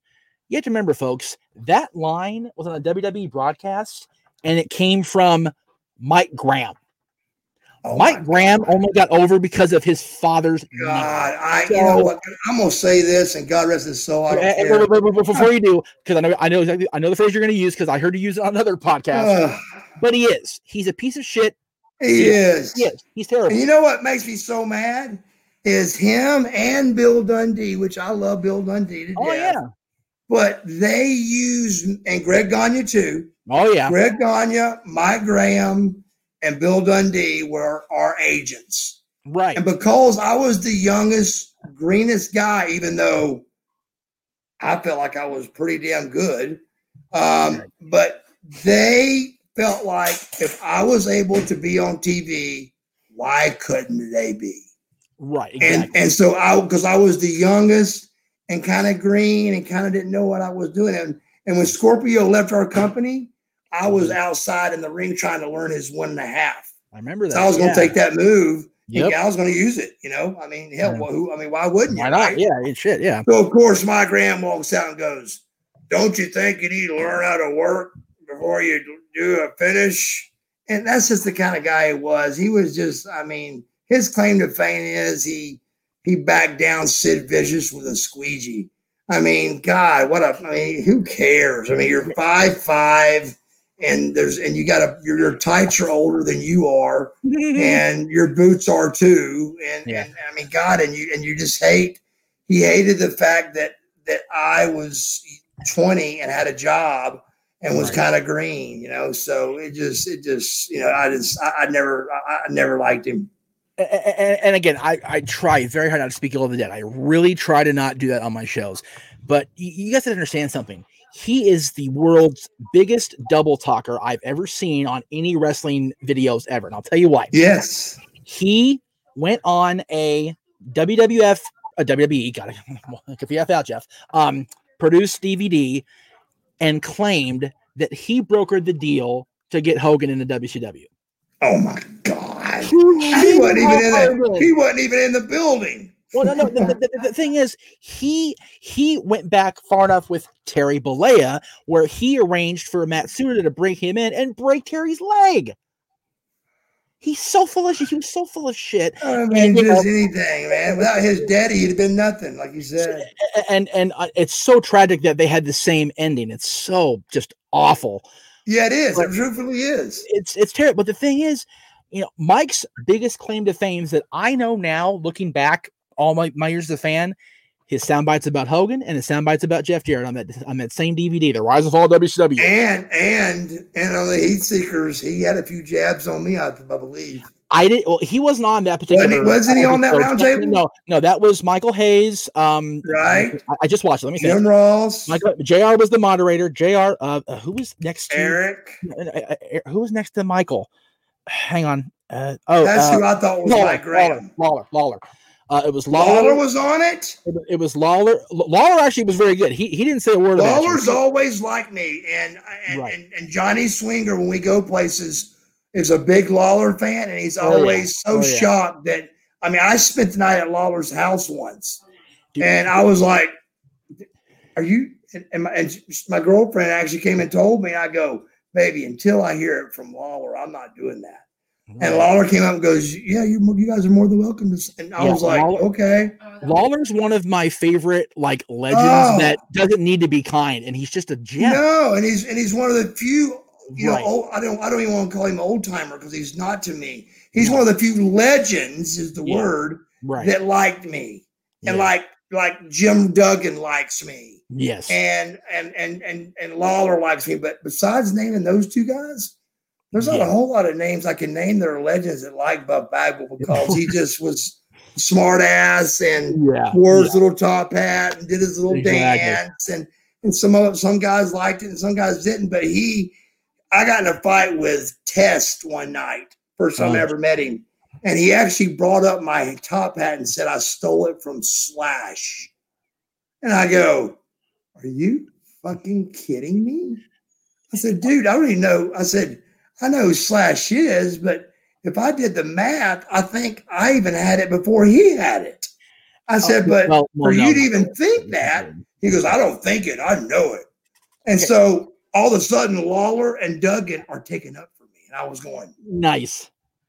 All right, And, Tess a few months later died, and I hate it. So Andrew Martin Test was a bodyguard for Motley Crue, not Guns N' Roses, so he wouldn't know. Slash did have the hat in the 80s, so I'm not gonna shit on that part. There you go. So see, I didn't know that. Different hat. But, different hat. It's different. If you want to go back on who has a top hat gimmick, you're all Robin Abraham Lincoln. So sorry. Right. And you know what? He was in the business too. So there you go. Yes. Anyway, so I want to ask a couple things I wanted to get into, because we really kind of you danced around it here, but I listened to a clip earlier today, and you were talking about because somebody asked me yesterday during my show where I announced you were going to be on today, what's the deal with Jim Ross? And I went, "What are you talking about?" So I went back and I did a Google search. Shame on me. So the story is, and I'm gonna since you haven't seen the thing that it was mentioned on, I'll go ahead and cliff notes. When Mark was with the WWF for that, about 45 seconds back in 2001, give or take a minute or two, he did not, for whatever reason, and Mark will tell why he wasn't there, but he did not go to a pair of house shows over a weekend, the weekend after the infamous Tacoma show from hell. But he told JR he was at TV the next day. So JR tells the story on the Legends thing that you had your mother call the office in Connecticut and say that her boy's not going to be at whatever live event towns it was, but you be TV on Monday. And JR on the podcast, stone cold face, says, "Thank you for calling Miss Bagwell. Please don't call her anymore. If your boy wants to call in sick from work, he needs to call it because he's a man, not a boy. Thank you. Click. Have a good night." And then you went to TV the next day, allegedly, and got told the same thing. Right. So I want to hear from you, because this is, and again, you've been colorful in addressing this in the past, but I wanted to give you the forum. The floor is yours. Yeah. What really happened with Jim Ross? And you said it very, very poignantly on several podcasts. 3 people know the truth: yourself, Jim, and the Almighty. So there's no proving it, but please, the floor is yours.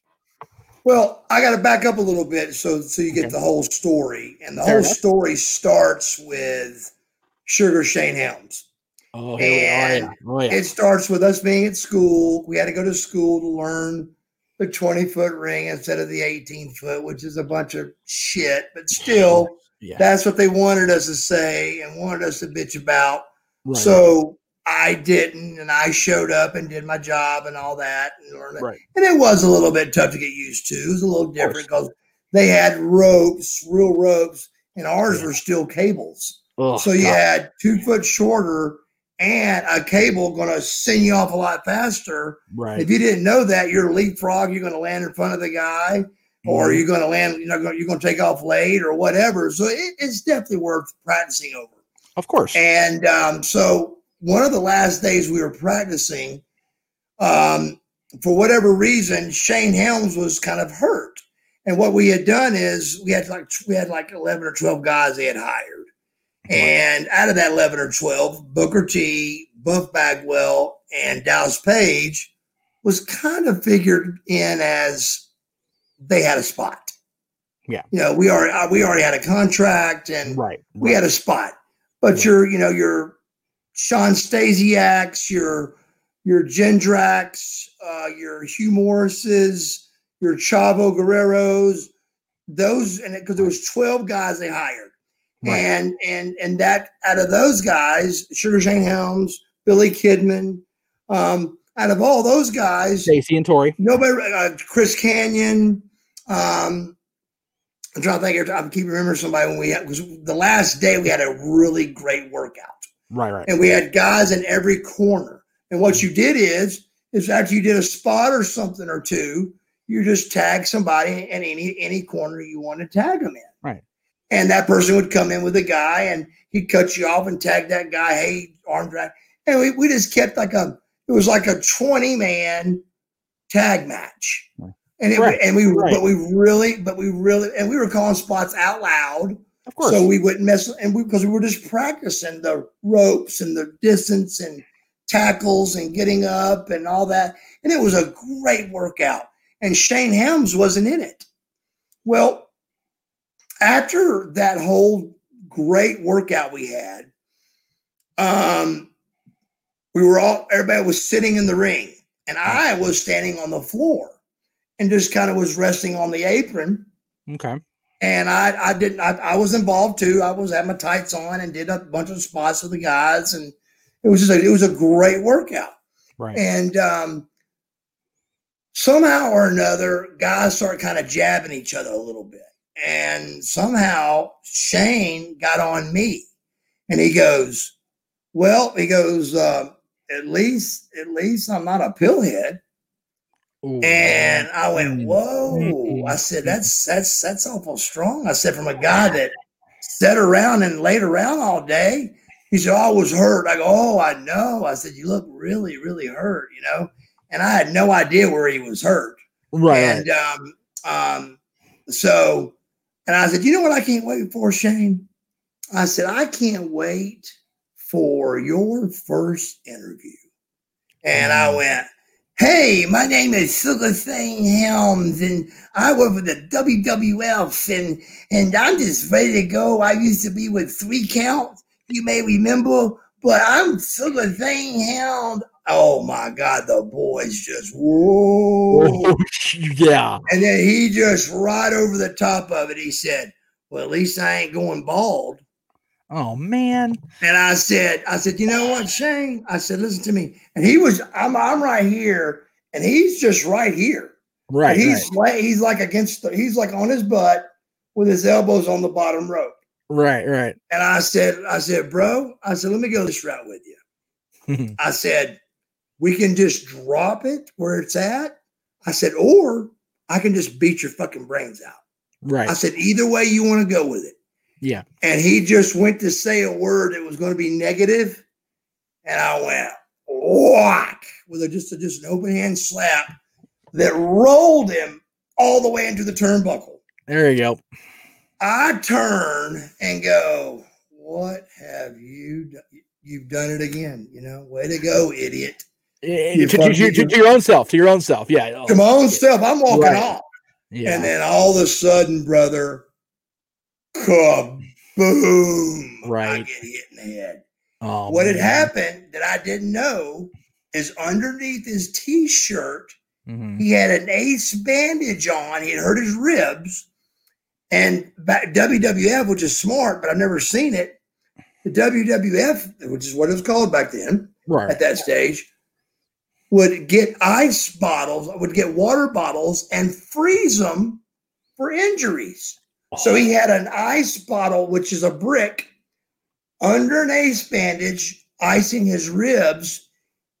As soon as I turn my back like a gun, he just pulls his shirt out, pulls out a brick, and as I'm walking off, wham, from behind the back of the head. He killed a guy. I have no idea how I didn't go down. Right? Because by the way, Shane Helms is a badass. Oh, and I didn't know that either. So wham, I get hit like a ton of bricks.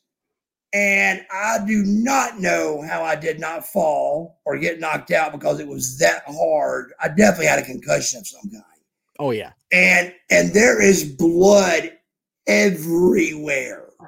And here comes Johnny Ace, Fit Finley, because that's who was running the school. Right. And that Cuban guy that was they were like a Cuban tag team for WCW on WCW Saturday Night. He was one of the agents somehow. So those three guys come rushing over and they go, what happened? What happened? And I'm looking at 9 puppy dog faces. Oh, yeah. Going, don't tell. Don't do it. Don't do it. It was just, that's what their faces were saying. Right. And I said, I slipped and fell. And Johnny Ace saw them. They knew something was not quite right, but they were like, you slipped and fell? I said, yeah, dude, I got out of the ring and I slipped and fell. And so as those guys went away, we all started kind of after, I go to the bathroom and Shane now is in the bathroom holding a towel on my head. And these are the things we don't talk about. Crying, holding the towel on my head because he has hit a guy that everybody knows has got a job. And busted him wide open. Buck Bagwell's going to have a job, right? Oh, yeah. We all think. Well, you should. But he's holding the towel on my head, and I try to get a ball cap on my head, and Mark Jindrak, he's the guy that helped me. Right. Whoever had that Marriott room and cleaned it up thought somebody died, because imagine having a head bleed. Yep. And you're trying to get your bags and shit packed after being there 7 days. So, long story short, right. Tacoma comes up. I don't call them. Right. I go see my own doctor. Yep. They got to cauterize my head, and it took 25 stitches. Jesus. And they had to cauterize it. Yeah. I had to get a Sharpie where they cut my hair for that match in Tacoma. The only match I had. Sharpie the hair where it wasn't at. And I never told anybody of Power. I didn't use their doctor. Because I didn't want to cause no trouble. Right. I just wanted to get through it. So when I wrestled that match, I probably had a concussion, and I wrestled Booker T with 25 stitches in my head. Good match, bad match, whatever. It was. I've watched it over 1,000 times. I think it was way better than people said, but it wasn't no barn burner either. It wasn't. Go back and look at all the great matches. Yeah. Go back and look at all the great matches me and Booker had. We never missed a step. I mean, through all the Scotty Riggses, American Males, all that shit. Harlem, all that shit. Exactly. There's tons of matches, and me and Booker always had great spots and stuff. Didn't Harlem Heat beat you guys for one of their reigns? Oh yeah, and we beat them. Me and Scotty Riggs beat them for one of the titles. Oh, there you go. And so it's just great matches all over. But long story short, that match happened. So then we go to at the beginning of that night in Tacoma, though. Right. And I show up to the building. Right. The Hardy Boys and Shane Helms walking down the hall. Uh-oh. And remember, we've all made up as buddies, and we're all going to try to keep it quiet. Right. And I go, hey, guys. And none of the three wave back at me. Damn it. So I walk straight to Johnny Ace. And I tell Johnny Ace the whole story. I go, brother, I need you for a minute. So I tell him the whole story, tell him exactly what happened, all that. And he says, so he gets us all together, makes us all shake hands and all that. Right.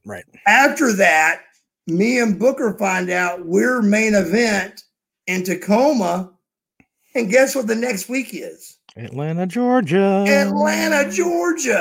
WCW. Why in the fuck would you make the first match of the invasion 5,000 miles away from the guy that you bought the company from.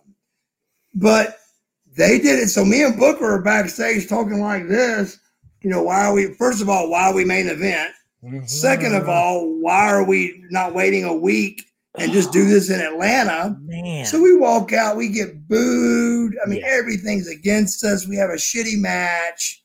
It just wasn't a good night. Everybody, Stacey Keeper got booed.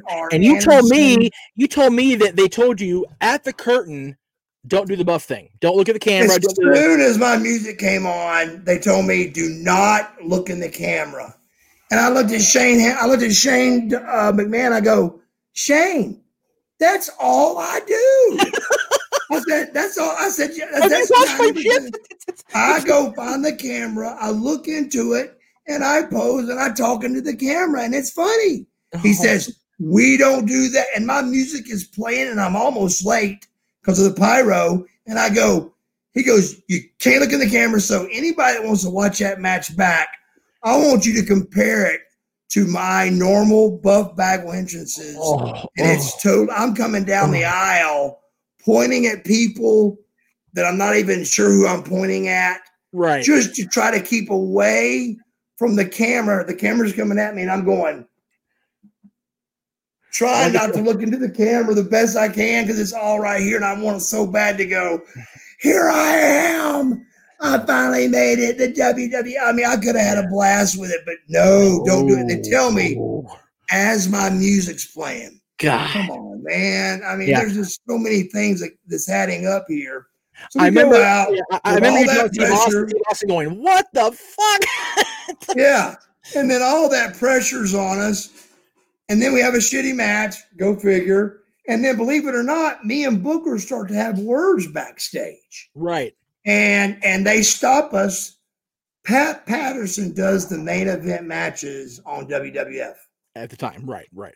And Johnny Ace did the matches at WCW.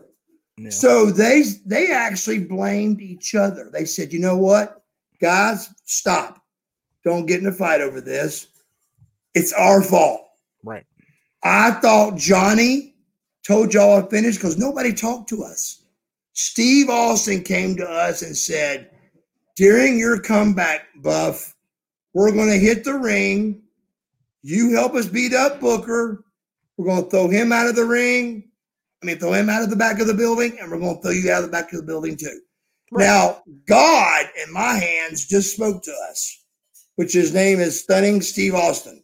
Right. That's how I remember him. But Stone Cold Steve Austin told us what to do, and that's what we were going to do. But Johnny Ace didn't, and Pat Patterson didn't. So we didn't have a finish for the match from a legal,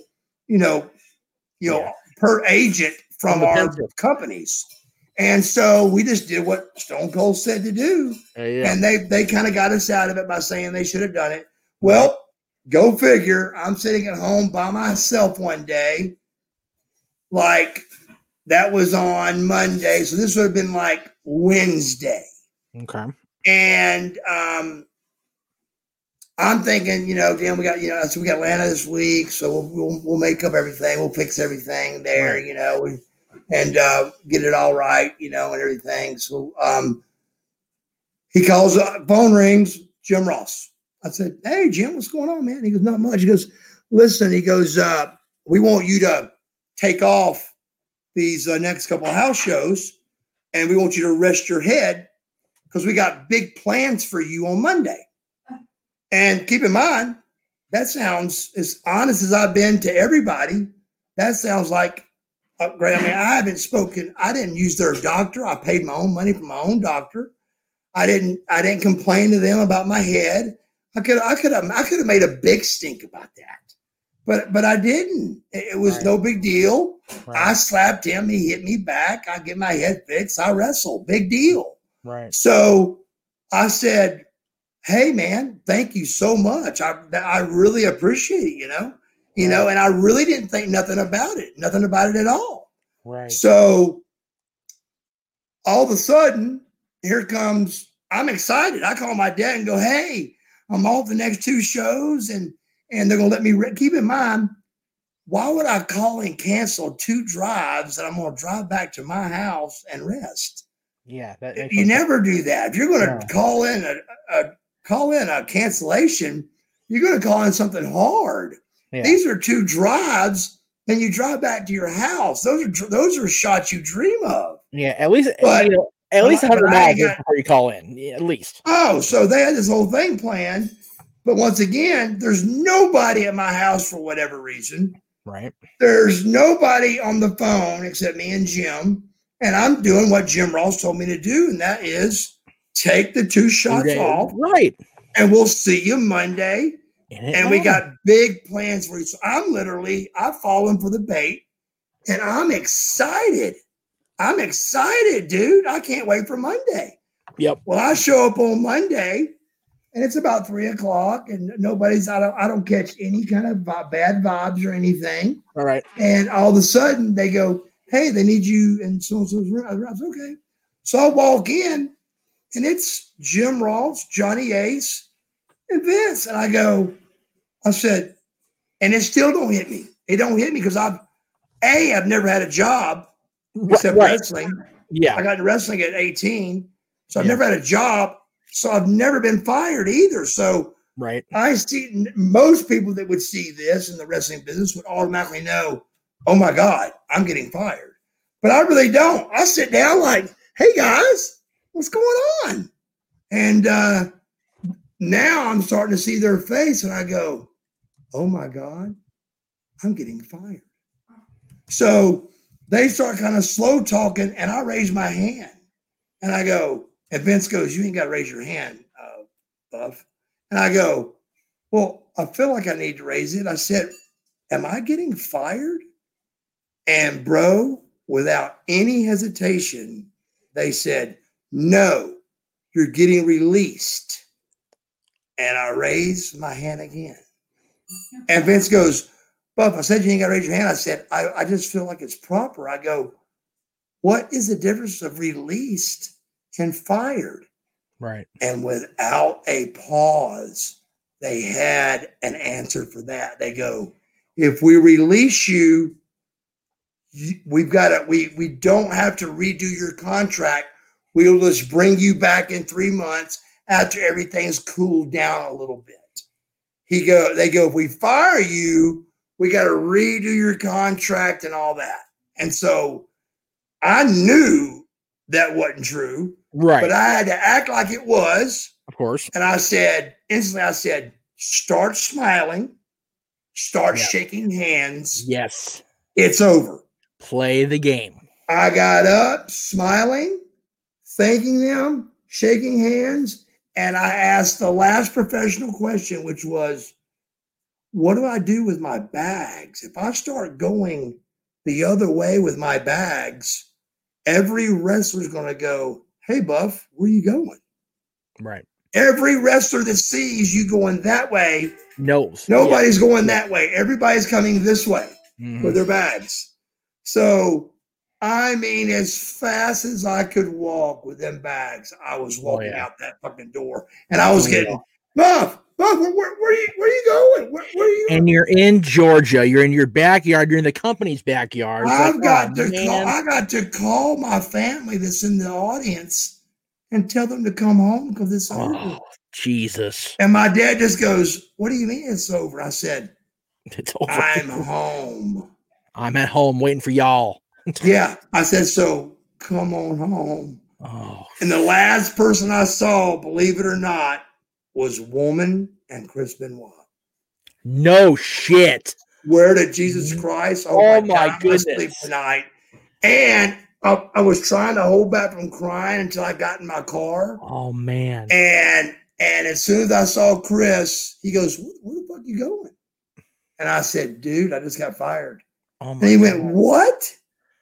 And so he tried to talk me into coming back in. And I said, Chris, you don't understand. I just went through a 45-minute ordeal of released and fired. And I said, it's over, bro. I said, they told me to call him back in 3 weeks or 4 weeks. I said, so I'm going to do it. So to finish the Jim Ross story, right?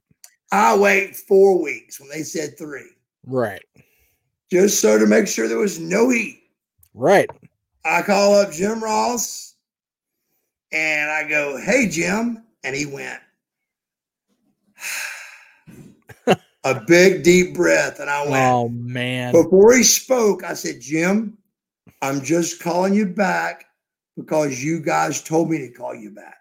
Right. And I didn't want to get heat for not calling you back when y'all told me to call you back. Of course. And he goes, "We don't got anything for you right now. Mark, call me Mark instead of Buff." And I went, "Oh boy, that's not good." And I said, "So anyway, keep in mind, you haven't heard me say anything about the mother thing yet." Right. Because right. I haven't heard anything about the mother thing yet. Yeah. The mother thing has not come out yet. Right. Then all of a sudden, here's Buff Bagwell that they fired in one day. Well, why would they do that? And somehow or another, the mother thing caught on, and buddy, everybody believed it. Everybody. It took off like, it was like the most unbelievable thing they could come up with that would stick like glue, and it did, bro. They believed it, and you know what? They believed it for so long, and I answered that question for so many times that I finally go, you know what? Let's pretend like my mother did do it. Right. I said, let's pretend like my mother is completely fucking lying to me. Right. She backdoored me. Yeah. She hates my guts. Of course. And she wants to bury her son and call Jim Ross, which she don't even have his number, but she's going to find his number and she's going to call him up and bury her son by saying he's not coming after wrestling with 25 stitches and a concussion on live TV in Tacoma. Yeah. After 3 days rest, he's not going to come to 2 house shows. Right. So I said, let's just say that she did do it. I said, do you fire Buff Bagwell over that? Yeah. Why not pull Buff Bagwell to the side and say, hey, bro, tell your fucking mother not to call our fucking, and Buff Bagwell now, and then let me say, oh my God, it's my mother called? Right. And let me go, Mom, what the fuck are you doing? I'm walking on eggshells over here to keep a job. So my point is, I quit defending her and started acting like, let's just say the bitch did it. Right. Let's say she lost her mind and did it. Yeah. Do you fire Buff Bagwell over that? Yeah. Well, do you fire Mark Bagwell because his mommy told on him? What the fuck? Exactly. So what pissed me off was that Jim Ross lied to me. And to be totally honest with you, it cost me millions of dollars. Yes. Now, his defense, the only problem with his defense is the Heat Seeker CD. Right. Without the Heat Seeker CD, Jim Ross's answer works. And that is, I was just doing my job. I like Mark Bagwell. Right. Well, I need you people that have been told that and believe that to go out or look up WWE Network, Heat Seeker Network, Heat Seeker video DVD, and hear how Jim Ross and the panel talks about Mark Bagwell. They're not my friends, and they don't like me very much. Yeah, it was more fucking like heat, and they were mad at me. And came up with this ordeal, but it stuck like glue and it worked. Yeah. The problem is, and I've said this many times over the years since the end of the war, history is written by the victors, and narratives are spun dangerously. Yeah. On that panel, you have Mick Foley indifferent. If Mick Foley says something bad about you, if he has a bad word about you, it's your damn fault. Mick Foley is part of gold. Yes. Michael Hayes. We go so far. We go handsome stranger, Cactus Jack days, brother. Yeah. We go way back. Like you were getting your start when Cactus was getting that big sting push, right? So. Oh yeah. I'm like right there. Michael Hayes. it depends what day you encounter him, whether he's a political jackass or a beautiful human being. Honest to God. Right. Lawler, again, we talked about Lawler. Beautiful person. And then you got Eric.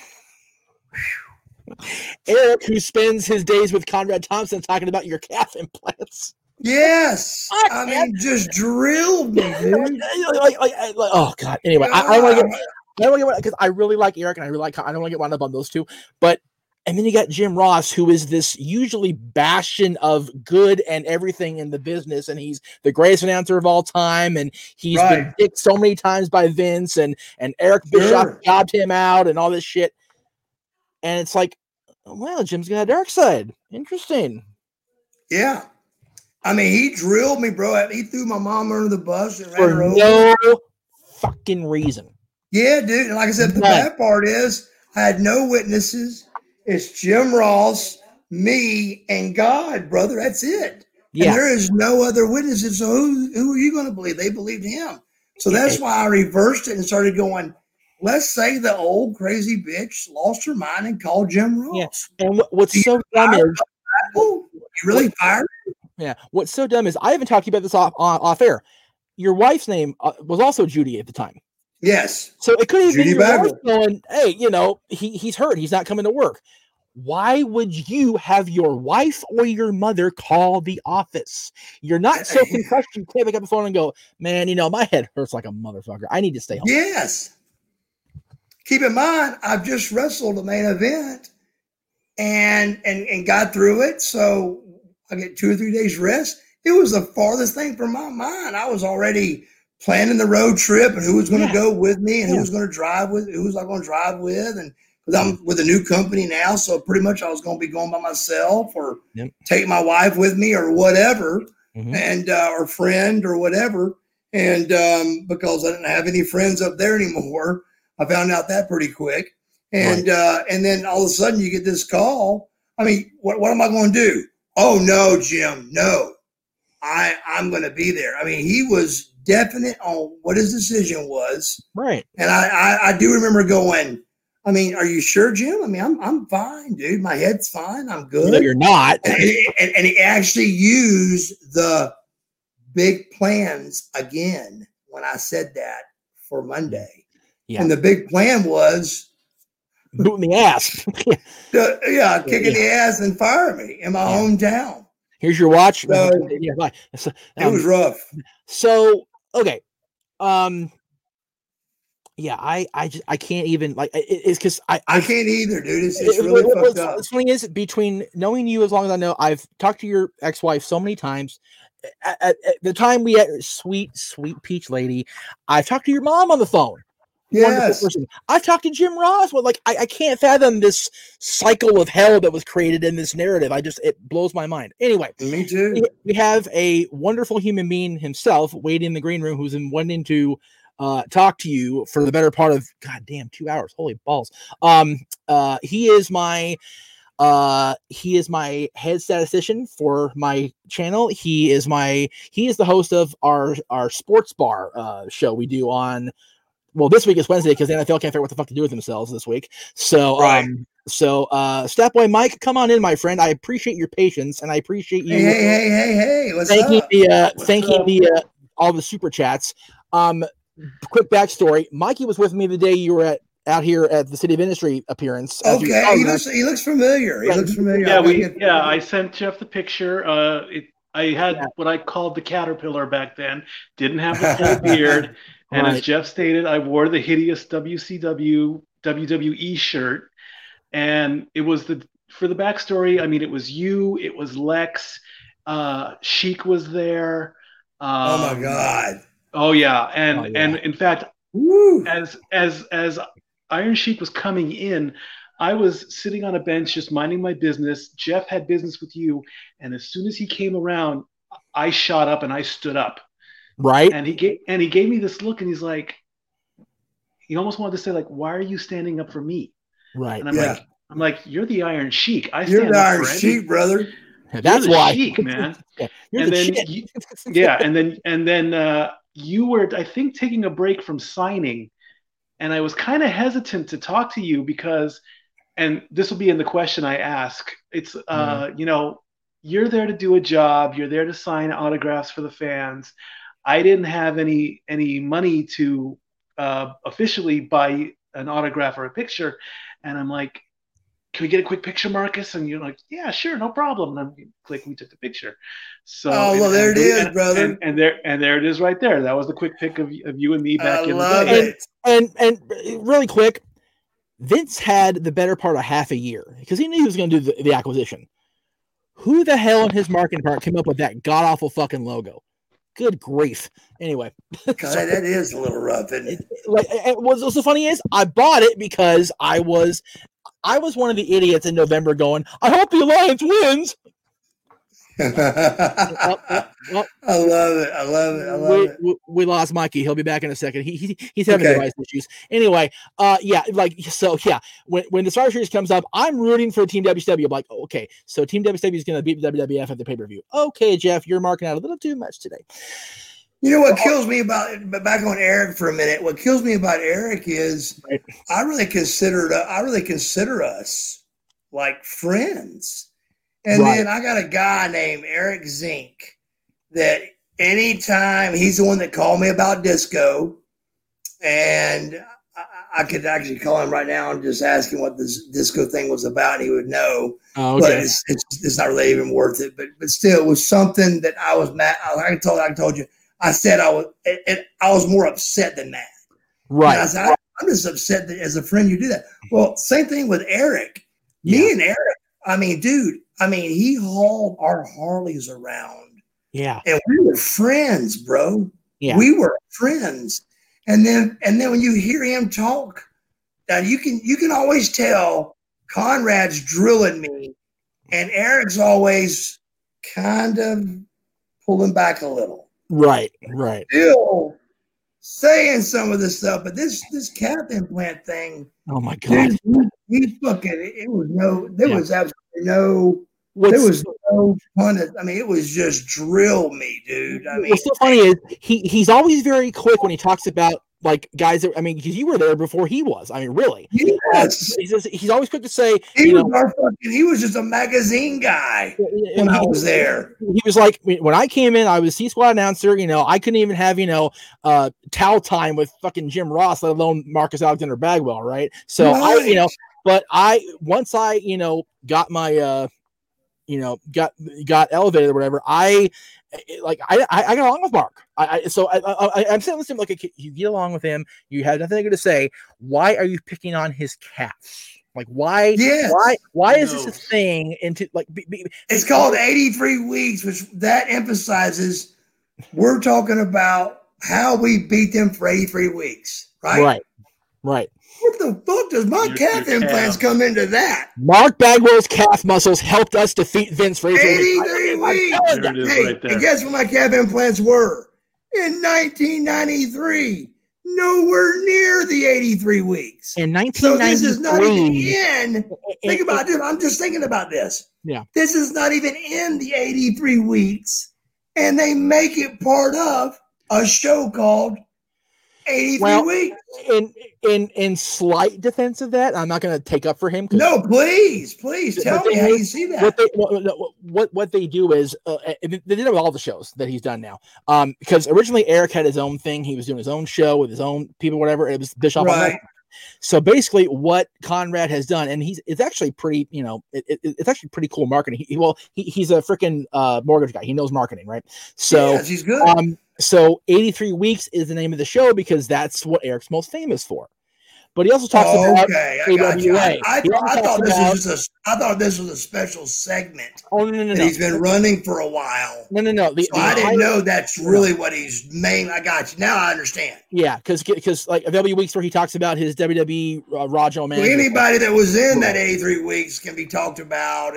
Exactly. And because that's when Eric was the most. That was his claim to fame and all that. Exactly. I understand. Yeah, right. Same thing with Shivani. Shivani was in the WWF, but they do What Happened When, and they do callbacks of old pay-per-views, including WWF. Dude, they got into shaving backs and shaving necks. And and it's fucking eyebrows. And I wonder if he was worried about that when the fucking ratings were doing sixes. Right. And me and Scotty were on top. I wonder if he was worried about that. I was going to say, when he was sitting there parking his Harley in the middle of the ring with a king crown on, he wasn't worried about nobody's shaved back.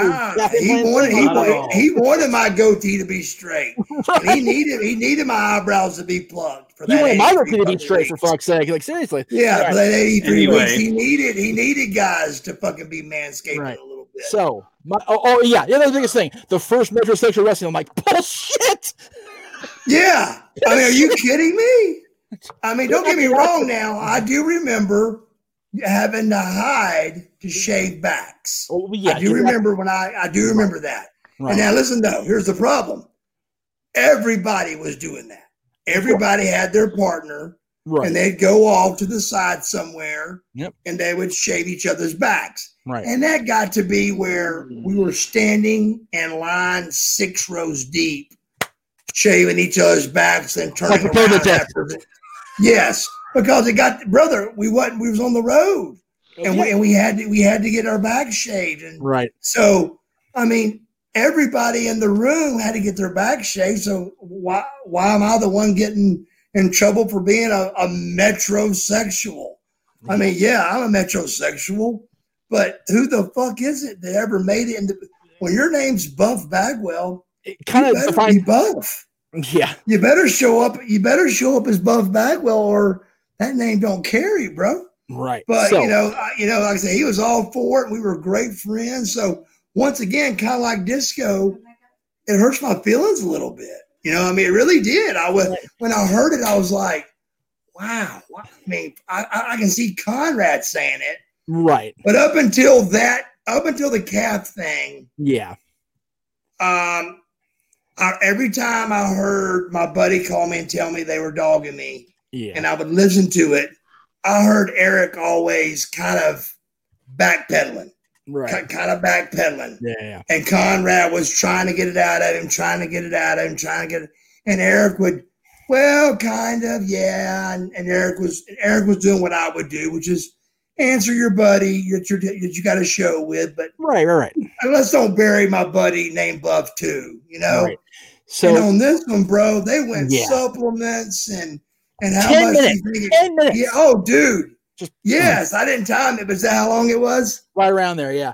Oh my God, dude. It was, I mean, when I listened to it, I mean, my first instinct, of course, was to pick the phone up and call him and go, are you fucking kidding me? Right. I mean, really, bro? Yeah, seriously. I mean, do you remember high-fiving me and going on Harley rides and paying me the money you paid me and me being who I was supposed to be for you, for the show, to dedicate my life to the show, to make us all look good for this 83 fucking weeks. I said, I feel like I was a pretty big part of that 83 weeks. Exactly. As a matter of fact, I know I was a big part of the 83 weeks. Yep. I mean, when your fucking face is on a Capital One credit card, you played a pretty big part in the 83 weeks. Exactly. So, just know know what you're talking about. So it really is the first time Eric really has drilled me. So it kind of caught me off guard, and it kind of hurt my feelings, because I've seen Eric. God, I've worked with him like at the same signing table a couple of times. Yeah. And just hey, how you doing? Hey, how you doing? And good to see you. And all that. So this one just really caught me off guard, and especially it being so old. It's just so old, and who fucking cares? Right. I mean, it's no different than somebody dyeing their hair. It's just you're trying to make yourself look better. I mean, I watched Rick Rude for years do the knee pad down in his boot, so it looked like he had calves. Right. Did you ever watch Rude put his boots on? Oh yeah. He had the real tall boots, and he'd wear his knee pads kind of low. That way, when he tied his boots, it looked like he had calves, and it made his body a lot more proportionate. Because I wanted to do that too, but them dumbasses even got into being so deep. They were like, well, that's why he wore those other boots. I wore the other fucking boots because it was different, you two fucking idiots. They've never been different a day in their fucking life. Exactly. And that's why they're just they're two fucking sheeps. They just follow the herd. Conrad Thompson and Eric Bischoff just follow the fucking herd. That's all they are. Is a couple of fucking followers, and that's all they'll ever be. Conrad Thompson is a fat piece of fucking shit. Here we go. Oh my God. And I can't stand that motherfucker. I hope he dies of a fucking major heart attack. Oh, Jesus. As fat as he is, there's no way he's going to dodge COVID. If he watches anything about fat people, he's definitely next for COVID. And I hope he fucking gets it. And I hope he fucking dies from it. Because you better put a disclaimer up at this point. He is a zit. He is a zit on the fucking ass of professional wrestling. And he's trying to drag Eric Bischoff into that. I would never dog Eric that bad because I love Eric Bischoff. But I am amazed that Conrad was able to get him to talk that bad about me on the air, as tight as me and Eric were. Yeah. But just remember, Eric, there's a lot of shit that we both know about each other. Yeah. And you know, one of us are out there talking about it, one of us ain't. So right. That's all right, you know, but we can talk about it if you want to. Well, you know. Before you do that, Conrad, if you need me to get my refund for the subscription, let me know now. I'll get that taken care of because he actually charged me this morning, so I can wait another month and take care of that. Let me say that is one of the most epic rants I've ever heard, right. And I know a lot about ranting here. Yes, thank you. So before I pass it back to Mikey and let him ask his questions, let me just say this about Conrad, because I honestly don't have my own issue with Conrad personally. Never met the guy. We've had good interactions as far as doing business, as far as, you know, me subscribing and interacting with him. But I will say this. For him to have his ass chapped over Mark Bagwell not being at his event for whatever reason, here's the thing with Conrad Thompson. He's a Flair-in-law. You're set for life, dude. Okay? Wrestling life, you're set for life. Okay. Mikey, go ahead. Go ahead, Mikey. Okay. Earlier in the broadcast here, someone asked 6 hours ago or so. Yeah, really. Somebody asked about why you didn't have a singles run. I wanted to get back on that. Go ahead. Yeah, you actually did. You worked with Austin for the TV title. And if you remember, it was a draw. It came down to a draw, and that was a big deal for me because it went down to a time limit draw, which was no winner. And that was a big push for the rookie, Marcus Alexander. Stunning Steve Austin, who was the shit even then. Steve Austin was great. You know, he was one of the best workers we had. Do you know who I liked you working with for the TV title? Regal. Oh, my God. Oh, God. That was a clash or whatever it was. That was a damn good match. Yeah, Regal was a great hand. And keep in mind, he was a great hand. He didn't like losing. Like he says, a lot of guys had egos and stuff, but he really did put that to the side, and he did everything. Yep. And then also you tried to go for the U.S. title as well, but you got jobbed out to Ming, I believe it was, in the first round. Well, it's fucking Ming and Barbarian were the two biggest guys that were really big on that big man thing. Right. You know how back in the old days you had to do the tackle, no sell, no sell, and then hit the ropes and you do the big tackle and he goes down. You know, that's called a big man match. And I love Barbarian. I love Ming to death, but they really, really stuck to that, man. So they felt like if they were bigger than you, but here's where we couldn't get them to understand.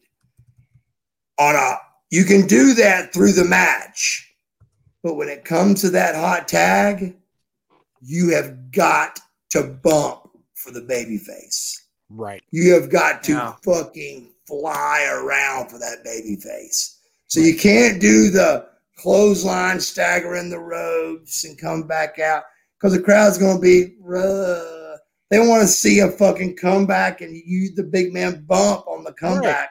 Right. And they just really never did that. And so they were, and plus that, Ming was real big, so nice and real big with the company and been there a long time. And, so, I understood. I understood the situation, but, they always give me you're so young, you're going to be fine. And you'll be fine when we finally, give you a push. And they were right. Me getting beat all those times didn't matter because we had, I was so young, and then when NWO happened, it was all over. Honestly, the only reason Ming really got revitalized push wise is because the NWO fizzled out in '99. Yes, that's right. So, but here's my thing. The entire Conrad network agrees to this every single week that he gets brought up. If the business was a shoot, Haku would be the world champion until the day he died. Absolutely. Or the Barbarian. Nobody would dare to screw with them, let alone try. No, it's always been told. Way. Dude, Haku, like the freaking Tongan death grip, like, no. I think what really bothers me the most about Conrad is, oh no, here we go. Shit, I'm sorry. It's just. Has he ever even been in a wrestling ring? Well, no.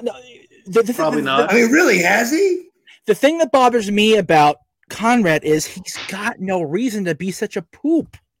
None. Yeah, that's what I'm saying. No, let's say that he's been in the ring and he's a badass and all that was. From Eric Zink, I asked him about disco and what he said about you recently. And Eric Zink said, I can't remember, and Disco's team has taken it off of the website. Conrad and Eric Bischoff have been the ones in the last 3 weeks putting up shoot stuff on Mark. Yeah, okay, yes, yeah, that's what we're doing. He couldn't remember the disco thing either, but yeah, thanks, baby. The last. Thank you. Thank you. I'm surprised he can't remember, but God, it was pretty deep what Disco said. Like I said, not enough for me to call him. But really, has Conrad ever hit the road? No, the thing is, Conrad, okay, I don't know. I've never met Conrad. My knowledge of the story of Conrad Thompson is he, like I said, was a mortgage broker and a fan, like you, like me, like everybody. And he, I think his first podcast, I could be wrong, was with Bruce Pritchard. And then Bruce talked pretty good about me on one of his. Bruce he took me a little bit. Yeah, Bruce very rarely shits on you. If I haven't heard him do it. So anyway, so at one point, Rick had gotten he was doing a podcast with somebody else. I forget who it was now. Couldn't tell you off the top of my head. If you put a gun in my head, I'm dead. It's over. I was working at Wally World in the blue shirts 4 years ago, and I picked up on Rick's new show, the Ric Flair Show, co-hosted by Conrad Thompson. So he met Rick at, I forget what it was. And they became friends, like legit friends, because Flair was going through all the health shit. He was having a rough time because his realization that it was really over, like he was done, like hit him like a truck. And we all know the story with Rick now. Hard on the sleeve, he gets up in his own head. So Conrad kind of nursed him through that, I guess, is what I've been told. So when he got, when he got enough notoriety, he got the show with Tony. And Tony, at the time, was not back with and the spot, not back with wrestling yet. He was still doing the minor league baseball. So he had an axe to grind. He was bitter critter Tony. So he would come on there and rip into Vince every week and doing the podcasts, because that's what. If you're out of the business, you rip on Vince. That it's part of the gimmick. Sure. So over the course of time, it went from Eric. Conrad had Bruce, and then he had Tony, and then he had and then he got hooked up with Eric doing his sequel podcast, and then he got JR because JR was not with WWE anymore, and then now he has Arn on Tuesdays, so he has a whole week of stuff. Then now it's branched off to subscription, where he's got like bonus, if you're a Patreon, this whole thing. I don't understand why you need to be bitter toward anybody when you've got a Hall of Fame circle of people making you money on the side, hand over fist. Yeah. You've got those 5 people I mentioned. You've got Medusa in your circle of friends every other weekend doing a shoot thing. You've got Mike Chioda now. You've got all these people, and you feel the need because you feel your side of it is he jobbed you to find a way to make to work buff into your show every week. Right. I just wonder if Eric remembers, standing up in front of the whole company and going, see, when me and Scotty started doing all the funny shit with the wheelchairs and all that, and the McGuire stuff and all that, that was shit we thought of, not the writers. We thought of that shit. So one day, Eric goes up in front of the whole company and goes, listen, obviously everybody else were trying to do their own funny stuff. Of course. And it wasn't quite so funny, and it wasn't as good as me and Scotty's. Of course. So Eric goes, listen, you've got to get your stuff okayed through your agent. And he absolutely said in front of the whole company, except Buff and Scotty. I tried to hide under the floor because everybody was like, heat seekers. Yeah, the heat seekers. Here we come again. I went, Eric, fuck, man. Why you just dumped a ton of heat on us here? But it didn't matter because we kept doing our shit, and Scotty is going to obviously keep doing the shit. And we just kept coming up with top stuff, the thing that worked with you and Scotty is that Scotty's fucking crazy, and you were trying to keep him crazy, and it was legit. Yes, it was. So it was. All right, straight up legit. Mikey, please. There you go. I'm sorry. I never. Okay, it's all good. I'm loving all the stories. Marcus, my question is this: when you were under contract with WWE and WCW and part of TNA, was there ever a time where you were at an autograph signing and things would get like a little too crazy, like people would, come up and start asking things that were like inappropriate, or they would like want to take you out to dinner or stuff like that? Are there like rules in your contracts that say you can be polite to a fan, but you can't go over the top? To answer your question, that's never happened to me, but no, it's not in our contracts or nothing like that. The wildest thing I can tell you that's ever happened at a signing for me was one time there was like 4,000 people that showed up. This is back when we were really busy doing different things, commercials and TV and all that stuff was constantly going on. And I really, really, really, really did have a flight to catch. Of course. Okay. And there's 2,000 people that are in line that are not going to be able to meet me. Oh, now, Ric Flair, no offense, he gets up, he walks out the back door, catches his flight. Because that's just the job. He's Ric Flair. So let me tell you what Mark Bagwell does. Mark Bagwell steps up, grabs the microphone, and goes, I haven't got time to sign anything, but I've got time to at least shake your hand. If you guys will keep the line moving, I'll shake everybody's hand. See? And so I was able to at least shake, and don't get me wrong, there was a few that tried to get me to sign something when they got there, and I would just have to blow them off to keep the line moving. Yep. But when I left there, every person got to at least shake my hand. Nice. And so that's the wildest story I could tell you that shows you that it's totally in your hands. I could have got up, left. Yeah. And, you never win those you usually don't ever win those kind of things, but I won that one. Yeah. Like the reason I brought that up was when I was really into wrestling, we would go to these signings and there'd be these tons of rules. Like, you can only get one thing signed. You can only take one picture. You can only literally talk to the person for like 30 seconds, and then you have to get pushed away.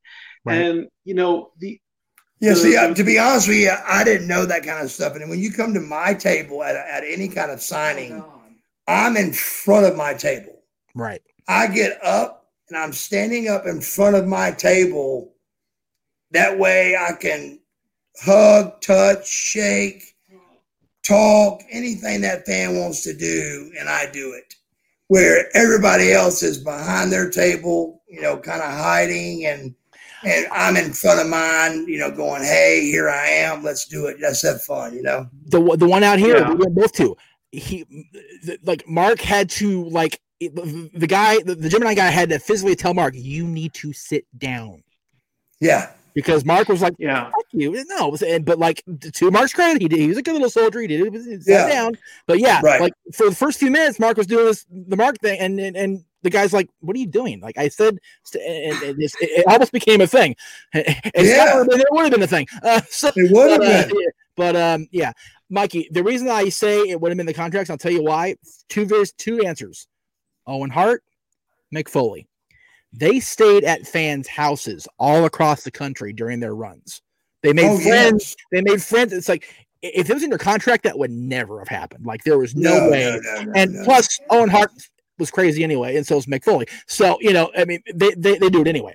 But, if it was in their contract, it would have been a thing. There's a reason a lot of us really did treat the fans, different and special, and like one of us, right. I've spent the night with promoters, bro, and slept on the floor, just to be with them and just to hang with them, and they just were in awe of it, and just had a blast with it. That Buff Bagwell was at their house, and we had some local wrestlers stay at our place a few times when we were living together, Mikey and I. Yeah. But the greatest thing ever, besides the people staying over, I don't know if you're familiar with the name Adam Pearce, Mark. He was the NWA champion for a good run. Yes. He had to park so far away from the venue one night. We had to drive him to his car. And I'm gonna say the world champion's in my car. World champion is in my car.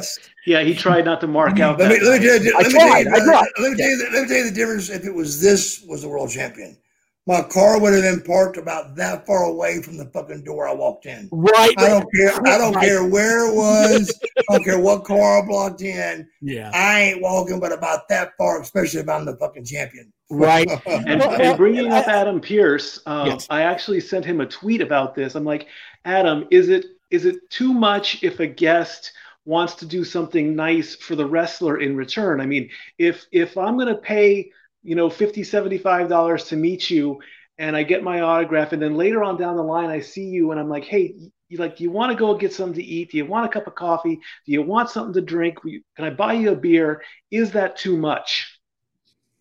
Oh, absolutely not. And that's why I always, anytime you see me work a gimmick table, it's so different and it's so just giving. And right now there's something up on the board from Catherine Faith that says Mark is a gentleman. That is very cool. And you get up and be so polite. It's nearly unheard of that a lot of that at events. And it's true. It is unheard of. But that's just me. It's just, the Southern raising, the way my mom raised me, whatever it may be, I just never could have like a crippled kid roll up, and me not instantly get out of my chair, walk around to him, and put the belt in his lap and put the top hat on his head and get a photo and whatever photo they want. Well, that photo wasn't good. Well, then take another one. Make sure you get a good shot. Yeah. Just those little things mean so much, man. And that's why I always cared. You know who is great to this day with that is Rob, RVD. He's great. He's a great gimmick table too. He'll sit there at Frank and Sons and he knows I'm waiting to be last because we're buddies. I don't want to take up the fans' time, Right. So we go through the table, whatever. I swear to God, Mark, we were out there, my dad, my son and I, we were at the table with him 20 minutes just bullshit, and he goes, you guys wanted the picture? Or because y'all are talking, We're 25 takes because we can't get all of our, the same thing. And we do that because we do that because we're the type of fan that we know you are your character. We know you are RVD the whole fucking show. We know that. Sure, right. But see, right now, I'm not talking to Buff Bagwell. I'm talking to Mark. I'm talking to Mark. Right. Exactly. Yeah. If I wanted to mark out, I'm like, oh my God, you're Buff, you're the stuff, and the girls can't get enough. That's what I would do. But that's the difference is when you walk up, the only time I'm Buff is when there's a red light on top of the camera. Exactly. I can turn into Buff, but I try to stay Mark all the time. Yeah. And that's what I do. I'm Mark Bagwell, and if I, like I said, and you've always been Mark Bagwell with me. Yes, I have. Yes. 17 years. Exactly. It's an old saying, but if I had a nickel for every time I heard, you know what, man, you're actually a really nice guy. If I had a nickel for every time I heard that, bro, you'd be rich. We all would be rich. I've heard it so many times because when you see me on TV, you think, man, that guy's an asshole. There's no way that guy's a nice guy. And then all of a sudden, here comes out one of the nicest guys you've ever met. Yeah. So that's cool. You said that you'd be rich enough where you could be an asshole. Anyway, so Catherine's just laying on the charm here. So I'm just going to go ahead and keep posting her stuff here. Southern gent, through and through. Mrs. Bagwell's baby boys. You damn right. Judy did good. That's it. That's what I'm talking about the things that I do. It's just the way she's put Southern gentleman through and through. Mrs. Bagwell's baby boy was raised right. Yep. Yep. And as long as you give that respect. There's one guy get it back. That WrestleCon came up and he goes, man, I loved hating you on TV. And bought everything on my table. I mean, one of everything on my table, dude. And he goes, I hated you so much and bought everything on my table. It was the greatest thing. It was cool. Because he was just like, and then he remembered a quote that I said one time, and it was so good. It's one of my best things I ever did. And I never wrote down my stuff. I just always came out and just said whatever was on my mind. And I came out and I said, do not adjust your screen. I am this good looking. Yes. And this was an older guy, and he remembered it verbatim, and he goes, that was the best thing I ever heard. It was great. And that's the kind of stuff I'd come up with. I don't know where it came from or why it came, but I didn't write it down or think of it. I just did it, I just did it. And that's the best stuff that comes out is always stuff that comes from the cuff, So CJ has a really good question. Speaking of the fans, what are your thoughts on when wrestlers make fun of the fans? Now, okay, we kind of lead into Conrad, so that's a bad example. But in general, when you guys or your fellow guys make fun of the fans, let me cut before you answer this, because let me just say this. I have a really hard time with what's the stuff that Conrad says, or JR burying you the way he did. There's I don't understand the human inclination to cut one down rather than purposely build one up. Because if you're going in with the attitude to cut one down, that means you're no better than the one you're trying to cut down. Right. You come down to that person. Now, the only time I see that is if you're a heel and you're a bad guy. It's actually called cheap heat. Of course. But cheap heat works. And that is you walk out and go, when we did the McGuire skit and Scott Steiner goes, I take some pills, and he goes, what are you doing? I go, I'm taking steroids. And he goes, you take steroids? I said, how the hell you think I hit all those home runs?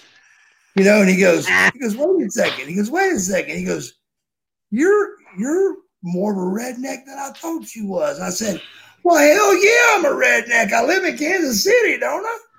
And so that's, if you got to be mean a little bit to the crowd to get and brother, I mean, it was like, ooh. And he had just won the championship the day before. Right. And then Nitro just happened to fall on that Monday, and then we burn a Mark Aguirre shirt. Yeah. Oh, man. I mean, brother, it was. Oh, my God. I mean, the Kemper Arena was trying to kill us. Yeah. And we burned the jersey and the hat and everything going to commercial break. And it was just, I mean, the security guards are like, what have y'all done to us? So they're getting ready for, a full scale attack. I had a buzzword earlier this year when I was on Aaron's channel doing a panel, white hot heat. That's white hot. That really is. That's what I'm saying. I mean, and let me say this: if you said that about Kansas City in a wrestling arena, you better be glad Harley Race couldn't walk very fast. He would have whooped your ass. Oh God! Oh my God! Harley would have killed you. We used to have the best times with that. Every time we were in town. Oh God! Every time we were in town, we was able to go over to Harley's house and shoot pool and that damn chili real quick. All the wrestlers were walking around with their hands over their bottles. Oh yeah. Well, I didn't know what they were doing. Jeff. I was like, "What are y'all doing?" And all of a sudden, my beer started foaming over, and I was like, "Oh, I see what you mean." So that brings up the thing now. Harley was there that day. Harley was there the same day that Marcus and Sheik was there, and I tried to get him the 3 bottles of hot sauce story. Oh, you're kidding! Yes. Oh, wow. He was there with. No, I remember it now. You brought it up, and I tried to go up to him and I tried to say, "Did Owen?" He's a little tough too. He's a little tough because he's kind of quiet. Yeah, right. I said, "Did Owen put a bottle of hot sauce in your chili?" And he gave me that look like, this motherfucker asked me about my chili. So the story is true. I would assume you've had Harley's chili. Is it really that hot? Yes. Yes. Oh, dude. It's the best. That's the best. Yeah, it's the best. And honestly, it's so funny. Like you read let about. Me tell you this.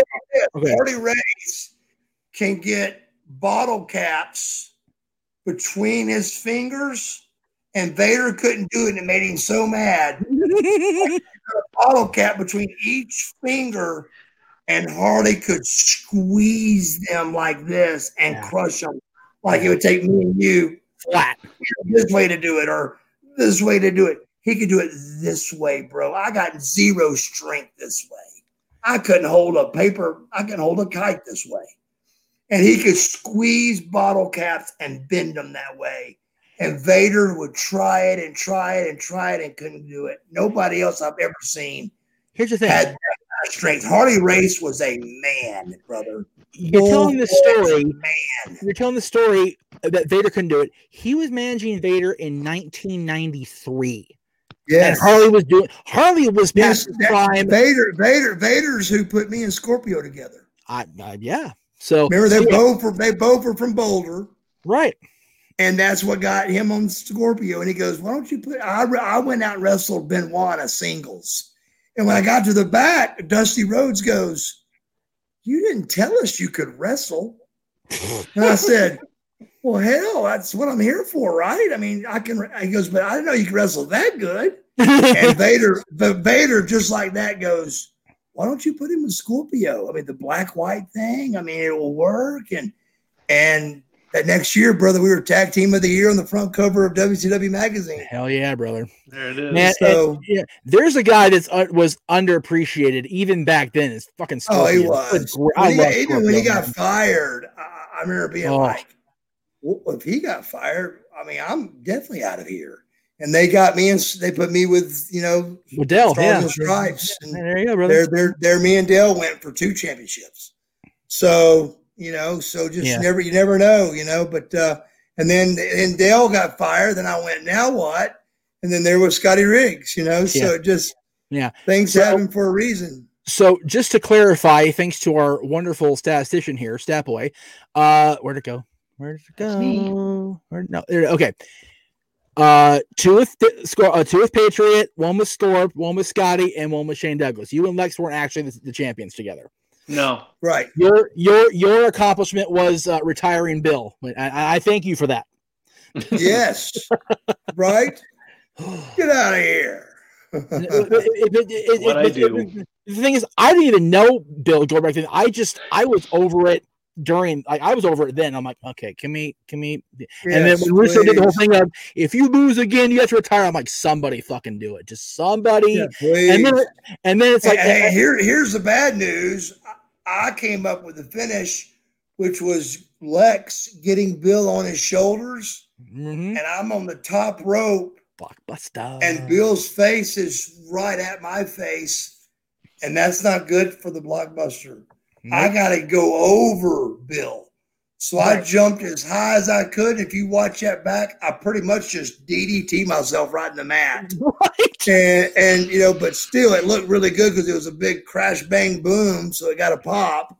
Right. But I did not clear him by no means. No. And it was, but still, it worked. And I didn't cover Bill. Lex covered Bill. And 1, 2, 3. I'll ask one final question and then I'll go, I promise. Okay, Mikey, go ahead for it. Do you watch the content now? What's currently going on? I try so hard, and I swear to you, nothing has grabbed me to watch. I can't. I just don't see it. I don't. Yeah. I really try. I can tell you this. I like the girls more than I like the guys now. Hell yeah, brother. I love Randy Orton still, and I love, believe it or not, I love that Craig McIntyre kid. Oh, Drew McIntyre. Yeah. Drew. Oh my God, love it. Love those two guys still, dude. But the rest of them, the Miz, and I do like the Johnny Morris kid. John Morris kid. Yeah. I mean, he's a great looking kid. He stays in shape. He looks good. He can wrestle good. So there's a lot of guys I like, and even last night, Hardy and that Elias had a pretty good match. Yeah, they did. I watched it. Decapitated his damn self. And I watched the whole thing. It was pretty good. It was a really good match. Like freaking, Elias. Let me ask you a question. What's the deal with the Truth Killings kid? What the fuck, so man? He's the 24/7 champ. That's all it is. Okay, so everybody's got a fucking belt, though. Let me give Mark the backstory with Ron. Okay, so Ron was in your neck of the woods, NWA Wildside, back in the late '90s, right? Yes. He got called up to the WWF. And became, I think it was K Quick in the WWF, and K Quick. And they partnered him with Road Dogg, Brian Armstrong. Brian. So he was with him for a while. Brian got drug fired because, and he's cleaned up now. God bless him. He's done great. I saw him. He's back in the gym and stuff. Back in the gym and basically, helping run the company. So I know he's doing great. I love Road Dogg. Great guy. Oh yeah. Anyway, so we've had a blast together. Hell yeah. So Ron did another year in the company at that point, and then when TNA formed, he jumped over there. Did the same kind of, he was K Crush. He was kind of like a bitter black guy, the man keep me down, typical stupid bullshit like that. But they put the 10 pounds of gold on him. He was NWA champion, the first black NWA champion. It was awesome. He was there for a couple of years and then came back to WWE. I want to say around 2010. Now, I was down at TNA with him for a little bit. Right. So when he came back, he was still Fun Loving Truth, doing the whole, what's up thing. And then I forget what the catalyst was, but something pushed him to a point where he snapped. He just lost it and got dead serious, came out to no music and was just angry, basically angry black man is what it was for a little bit. Right. Basically, yeah. Horrible. Ron is not that guy at all. So after that, he lost his mind. He started seeing a little imaginary kid, little Jimmy. And he kind of this is all a storyline. It's all storyline. So he kind of went crazy, and that evolved into he's just goofy. He does stupid shit. He'll be in a Royal Rumble match and think it's Money in the Bank and bring a ladder out there or go climb ladder. And where's the belt at? Yeah. He's the comic relief portion of the show. Okay, so when they did this 24/7, so when Foley came out last year, Mikey, I think so. And introduced the 24/7 title, which is basically the hardcore title without the hardcore stuff. They're like, okay, that's truth. So, yes. And basically every time, and like I said, he's always had a great body. He's a hell of a worker. But one week I see him in Bluefield, West Virginia, with me in front of 300 people. Right. And the next week he's on Vince's show, and I'm like, wait a minute. I mean, I saw him not too long ago with a crack pipe in his mouth. I mean, right. Come on, let's just call it like it is. Right. I mean, he's seen me fucked up too. But I'm like, God dang, what the fuck? So he's done very well for himself, and I'm proud of him. Yeah, I'm proud of him for sticking it out and being great up there. Yeah, Ron was a guest on the show before you were. That's how far back he and I go. So he's done an unbelievable job, obviously, to have the run he's had up there. So he's, that's good, man. I'm proud of him because, like I said, I know he's had his times where he was with me in these little shithole towns, and all of a sudden I saw him on Vince's show. I'm like, wait a second, he was just right here with us just a week ago, Right. So he's done very well. I'm proud of him. Yes. Anything else, my friend Mikey? No, I'm good. No, man. I think I'm good. Thank you for all you've done in the business. Thank you for that picture a long time ago. Look at 3 hours, bro. I know. 3 hours. There's probably more. I'm just the first one to come into the green room. I don't know what Jeff has got planned for the rest of the show. I'm glad to see that you're doing well. You're doing good. You're A-okay. Thank you, man. And hopefully when all this COVID stuff ends and we get back to some kind of normalcy, hell, we'll meet up someday. We'll take another picture. We'll go get something to eat. We'll tell stories. Dude, absolutely. I really, really appreciate it. It was so good to talk to you, Mike. You too, sir. Jeff, I'll see you tomorrow in the sports bar. There is some breaking news about Dallas. You look much better without the caterpillar. I'm going to use that soundbite. Thank you so much. Dude. Hell yes. Thank you, brother. Dallas and Baltimore got pushed back, I think, another day. I'll let you know about that tomorrow. Catch you guys later. Okay, bye. Bye-bye. NFL, please stop the pain. Anyway, okay. So the person next to come in is the lovely young lady who was giving you all the Southern boy praise. Okay, yeah, she was so sweet. Hi, Kat. Hi. Thanks for the intro. Kat. Hi, Mark. Can I call you Mark or should I call you Marcus? No, call me Mark. That's okay, cool. I want to. How are you today? Did you have fun? I'm doing good. I'm doing really good, baby. How about you?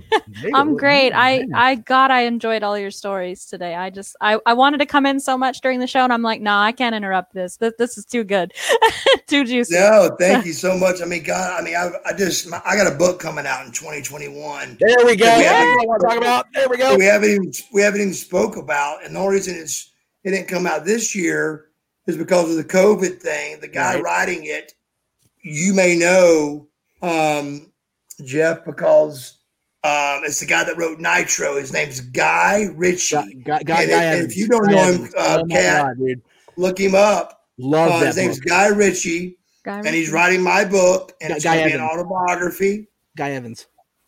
What'd I say?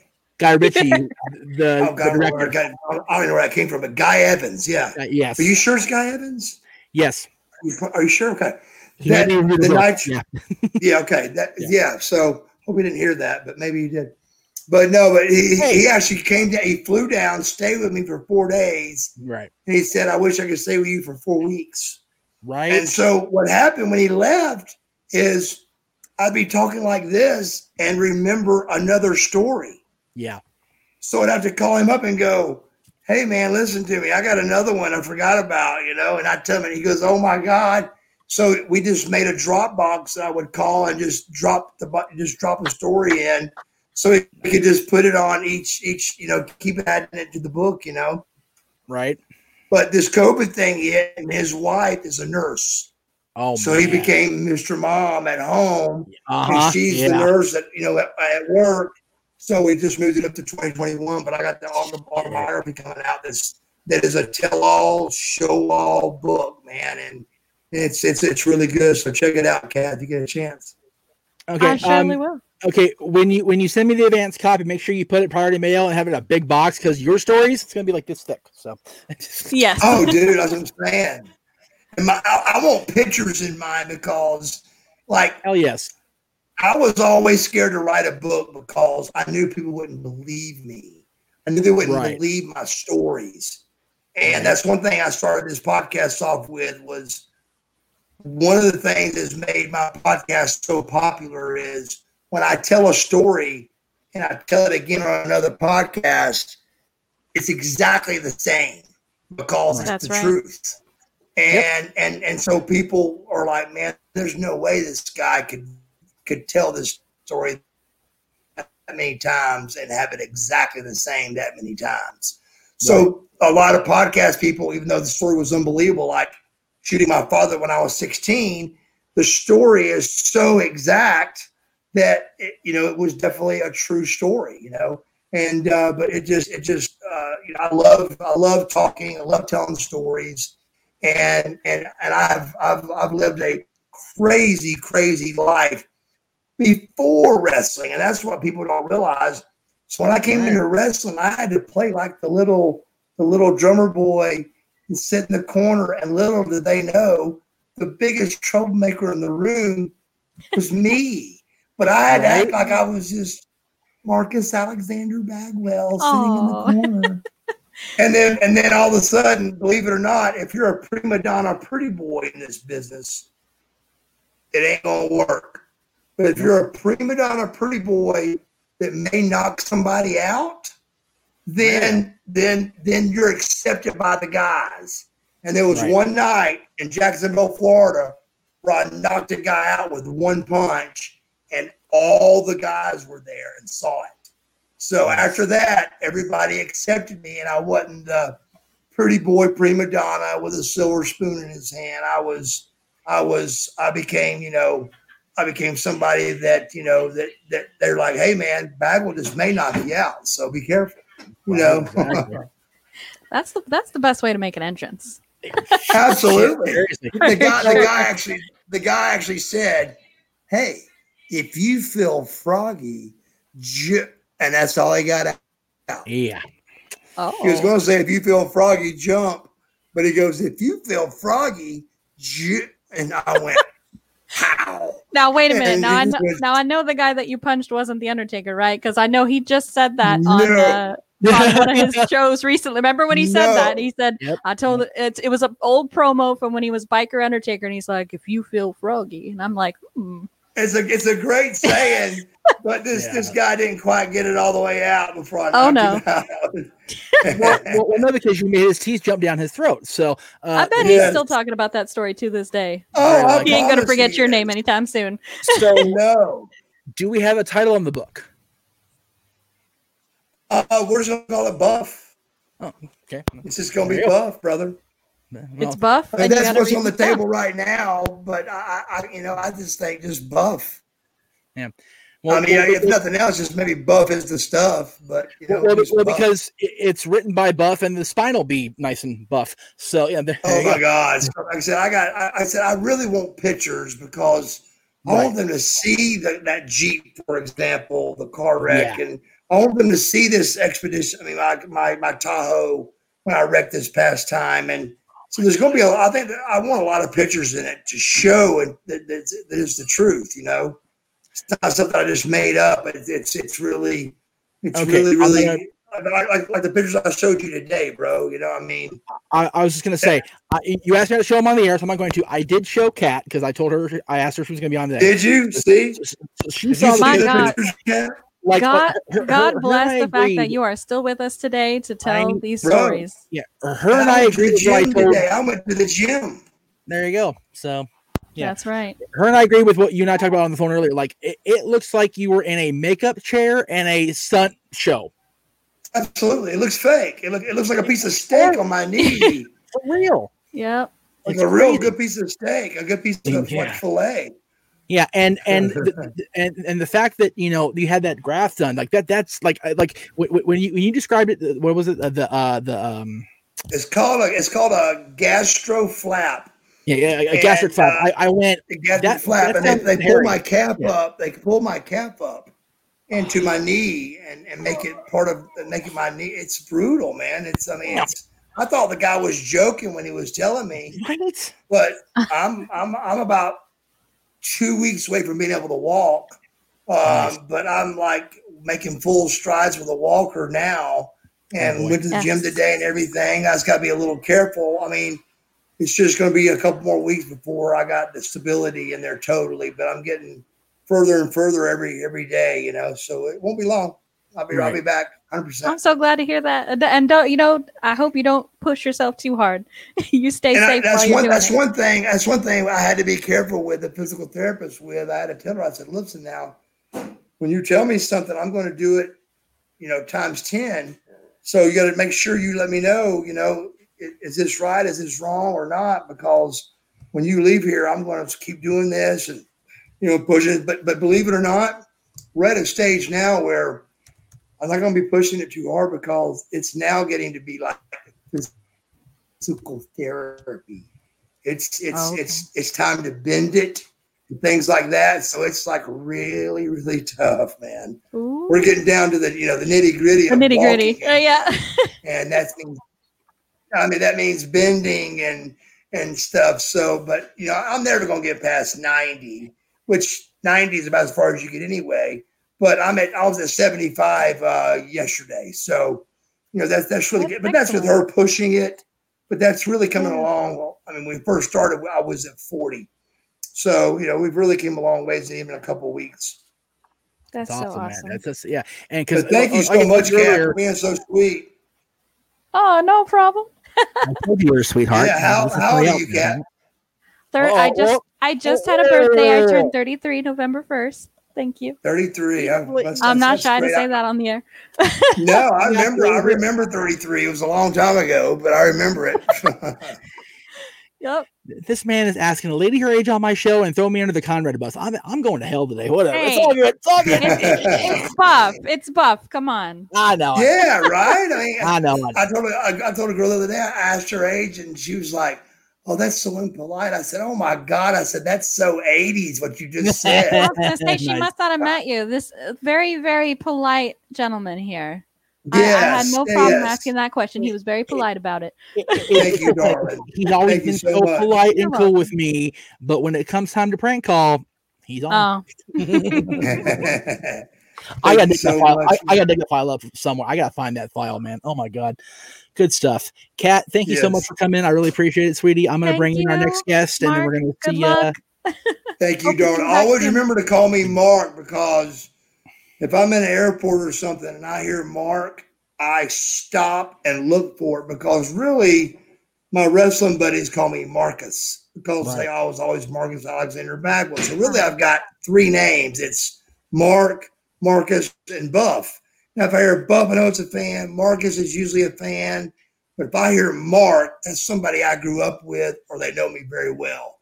So always call me Mark, and remember that. Well, I surely will. And hopefully COVID will be over and it will be safe to give you a great big hug and get my book signed.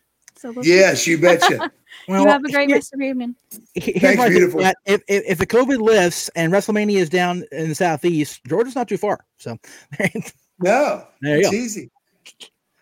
Bye, darling. Bye, doll. Have a good night. Bye, guys. Good night. See ya. All right. So, let me now bring in a gentleman who sent a picture earlier. He was standing up and you were kneeled in front of him all those years ago, and now here the cursor will freaking work at 3 hours and 3 minutes. Big Baller G, Jeff, how you doing, brother? Doing good, guys. Doing good. Hi, guys. How you guys doing tonight? Good shirt. Thank you. Thank you. Yes. Had to for the occasion. Big Baller G. Big Baller G, yes. Jeff will tell you everything that I've done in the past couple months, and I let him. Stop breaking here. We're live, pal. Anyway, go ahead and tell me. He has donated, like, all those super chats you saw earlier in the show. He's been a consistent, like, big baller amount super chat. Like he basically paid for my entire work wardrobe that's hanging up here right now. So, really great guy. I love this man to pieces. I really do. So he's a solid guy, and like I said, he's a fan from way back. Because he Where do you live, Big Baller? Right now I'm in Pennsylvania. Really? Yeah. Yep. He's a Steelers fan. What the fucking right now? Are you a Trump fan, or are you a Biden fan? I despise Trump, but I voted for Biden this year. Did you really? Yeah, I did. Oh, here we go. What? Okay. Yeah, man, that's you know, I'm just hope if he lives 4 years, great. If he don't, we're in trouble, I think. Yeah. It's Kat and I have talked about this because Kat and I are on opposite sides of the political fence too. I just want the next 50 days to just go and be done. To get shit. I'll be honest with you. I think we got a lot more to come at us here with this thing. So you know, but I the just thing want is, to be over with. You know, like you said, same thing, just be done. It seems like the person currently there is finally going. You know what? Like more states are going. Okay, it's over, dude. Please just let us do this, right? Sure. So it seems like things are starting to transition, which is very. I'm happy it's happening. So I like, you know, this has been the worst election thing since the one 20 years ago, which was such a freaking mess. Awful. All right, so let me get some of the questions that were in here because I know we had a lot that I glazed over, and I'm very sorry, everybody in the chat room. I was just, you know, trying to get the callers in too. Because while you're looking for a question, go ahead. Should I call you Mark? Marcus? Mark. Okay, so I've been tuning in and out because I've doing other stuff around the house. What would you do different about your wrestling career if you could? Like anything different? I would have there's only one, believe it or not. And that is I would have but I never would have done it. But this is what I needed to do. I would have somehow got Jim Ross's conversation in writing or made sure through somebody else that was the actual plan. Yeah. And there wasn't some other plan because keep in mind, the day he called me and said, take it off, rest your head, there was no mother thing even started yet. So that all came after that. So if I would have just not trusted Jim Ross, which was a great friend of mine, and called me up and told me he's Jim Ross. Right. You're Jim Ross, and we got 3 days. You got 3 days to rest, and we'll see you on Monday. We've got big plans for you. I mean, who would say, wait a minute, I smell something here? Right. Nobody would. Right. But if I wish you could do something, I wish I would have done that. And I wish I would have, thank you, baby. I wish I would have just thought, you know what, maybe I should call Vince and just double check. Right. Yep. I mean, why would you, right? But that's what I would have done. Okay. And that way, I wouldn't have ever got in trouble. I would have probably made the 2 shots. And now from there, they would have had to create a whole nother reason to get rid of me if that's what they really wanted to do, which I don't know why they were trying to get rid of me anyway. I remember wrestling in a match one night, and I was the heel with Raven, believe it or not, because we were up north in Ohio. Okay. And I was outside the ring, and I was doing the leg against the ring post, and he was like, his crotch was in the ring post, and I was doing his leg against the metal, the post, and there was a good crowd there, but it got a little bit quiet, and this guy right on the front row goes, you only had 1 match at the WWF. Oh. And I mean, the whole crowd went, woo.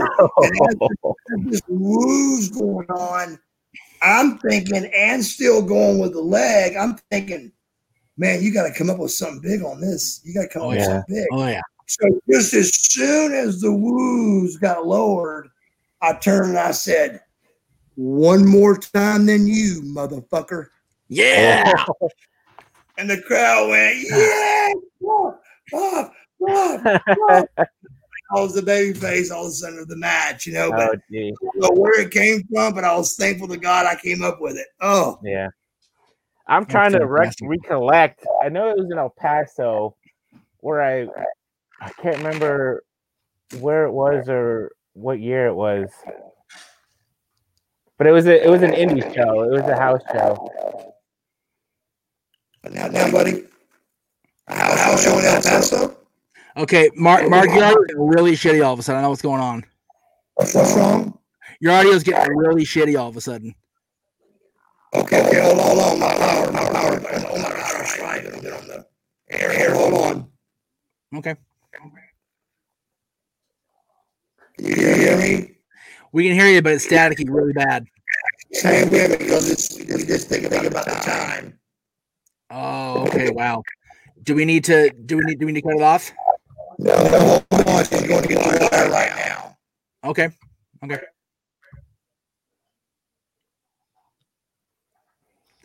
We are live, pals. Okay, so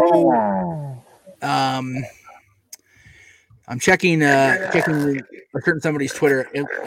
It looks like we haven't been told on yet by the pod father, so we're in good shape so far. That's good.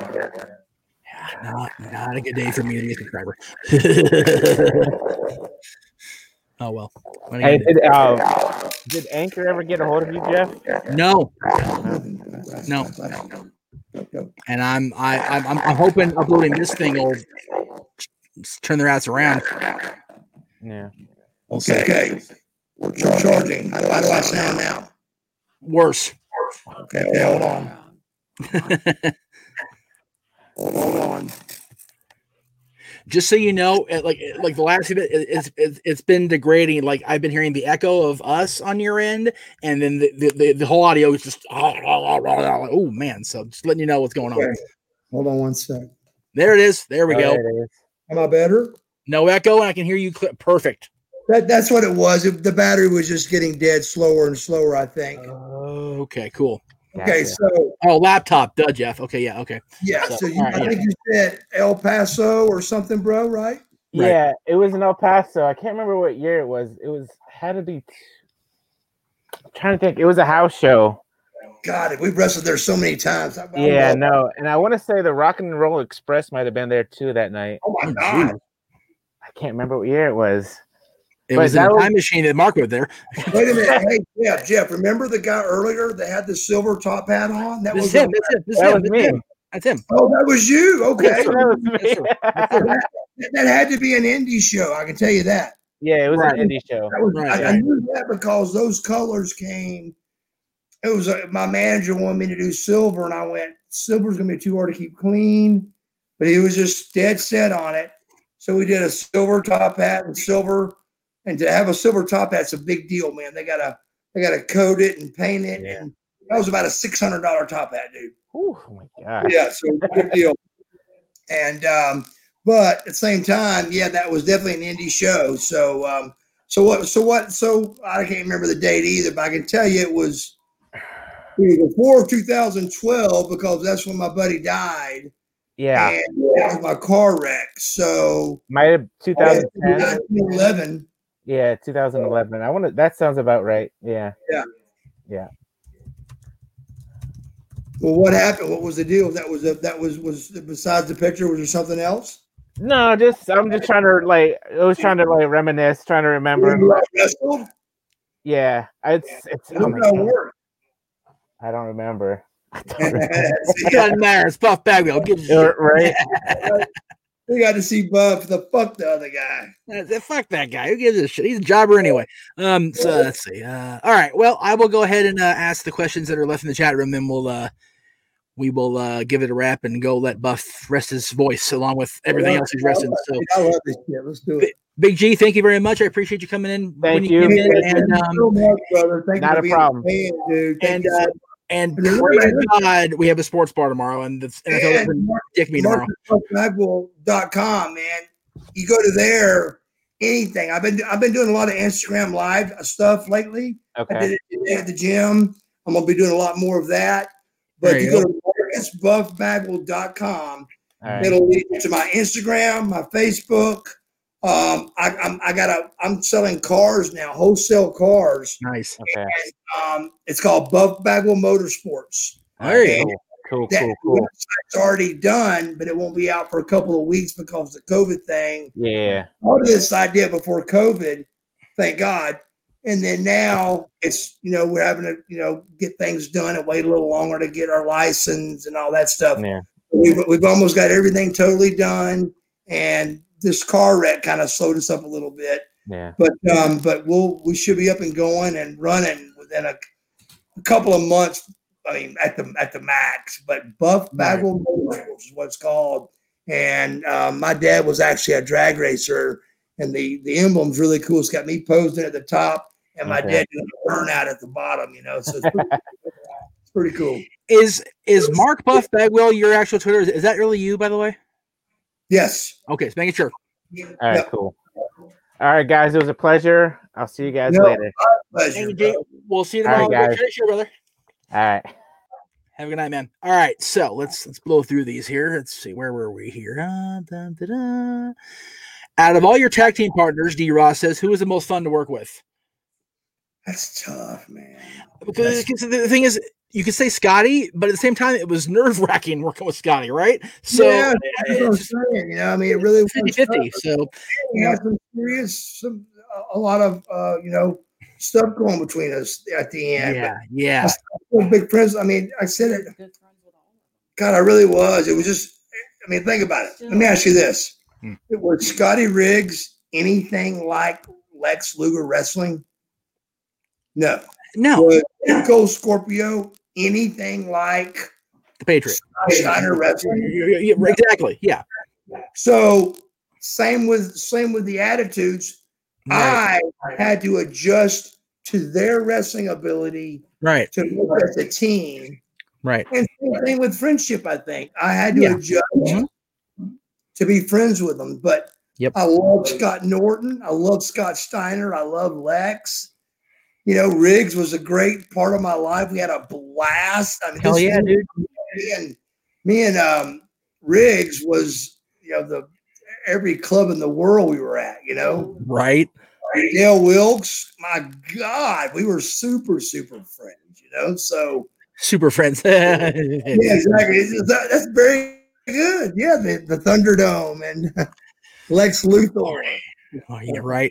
So, okay. So, the next question, I think I know the answer, but I'm going to ask it anyway. What was your favorite year in the business? That'd be pretty easy on that one because I mean I could get within a couple. I can give you the best six. That would have been 95 to 2001. Yeah, I was going to say the Nitro years. Yeah, 98 was a little bit of a setback, but when I came back, so I would say 99 probably.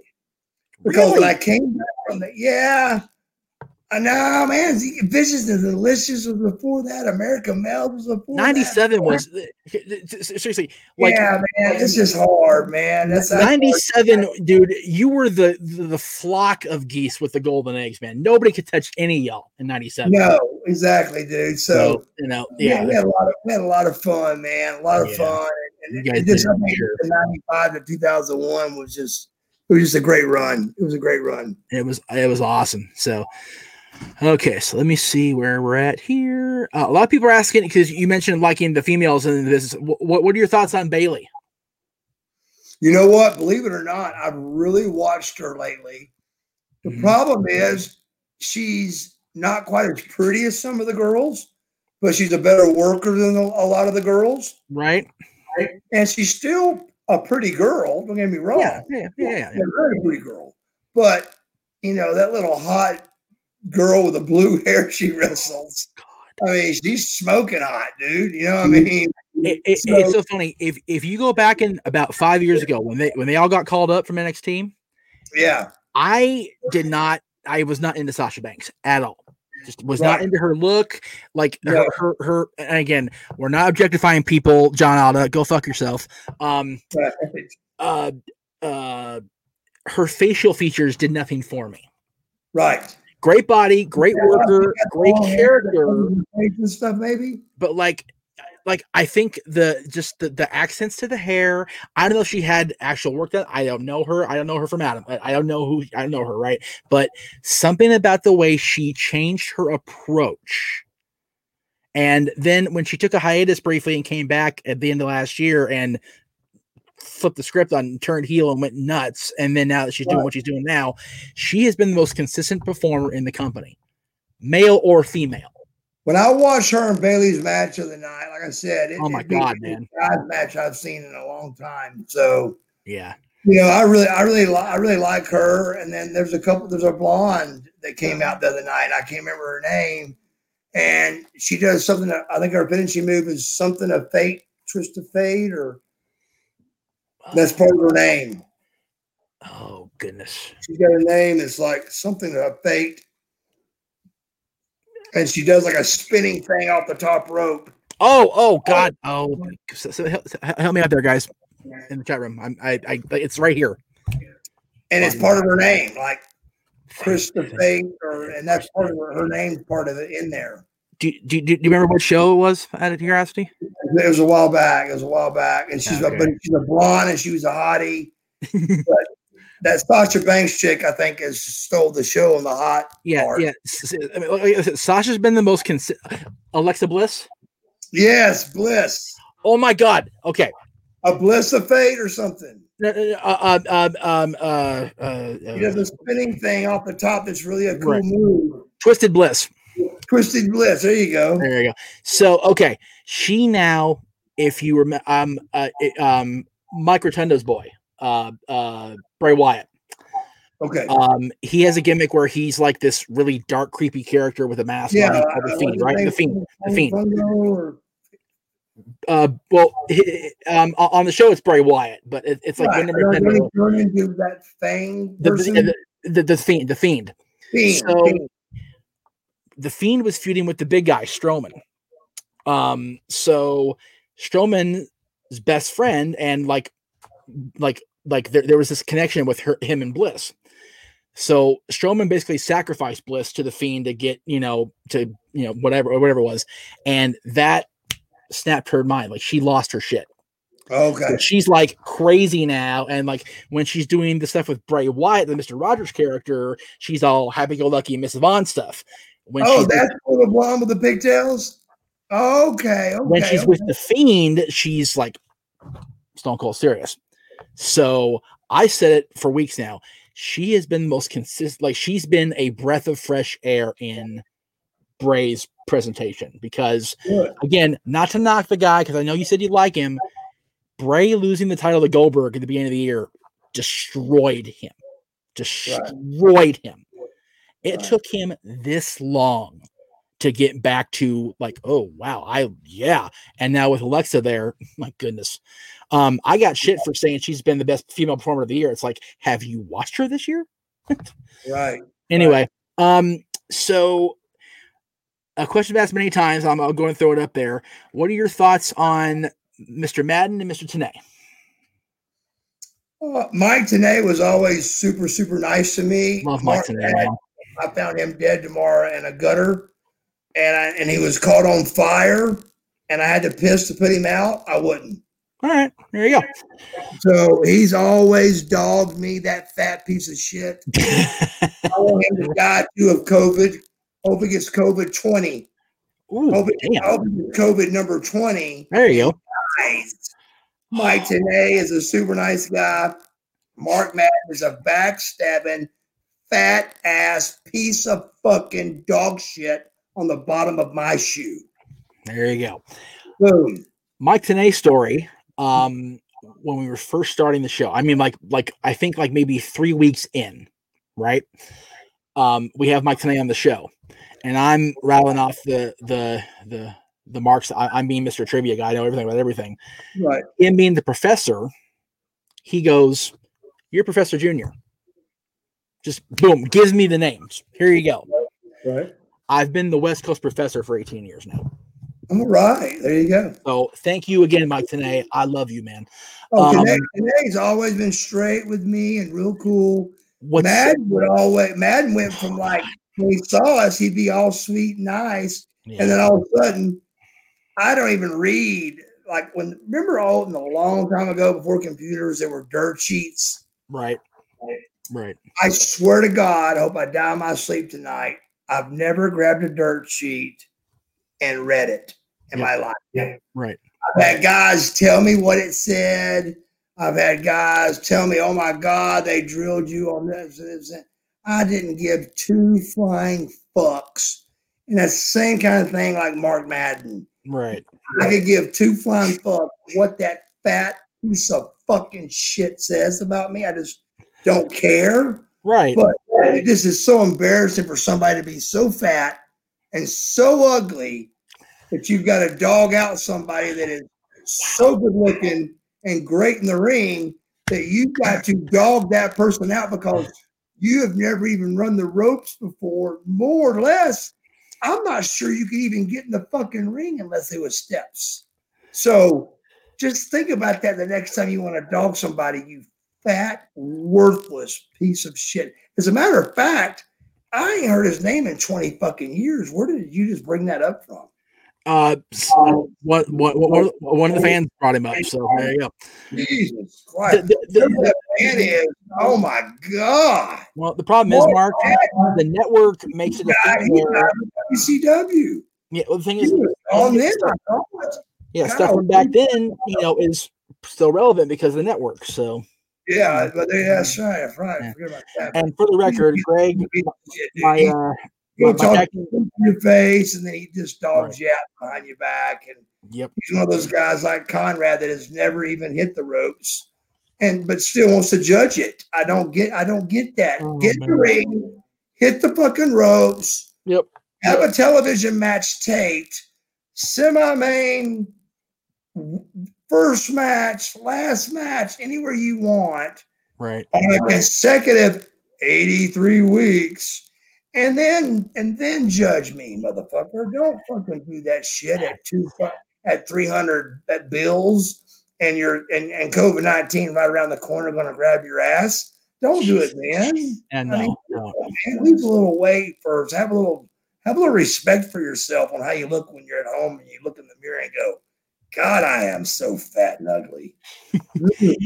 For the record, my tag team partner in Pittsburgh says Madden does not speak for all of Pittsburgh, just pointing that out. And we know that, Greg. Pittsburgh's a beautiful city. Tell him I would never blame him anyway for that. Mark Madden, whatever he says is what he says. Yeah, right. And for the record, Pittsburgh Steelers, we love you guys. Oh my God, what a great season they're having.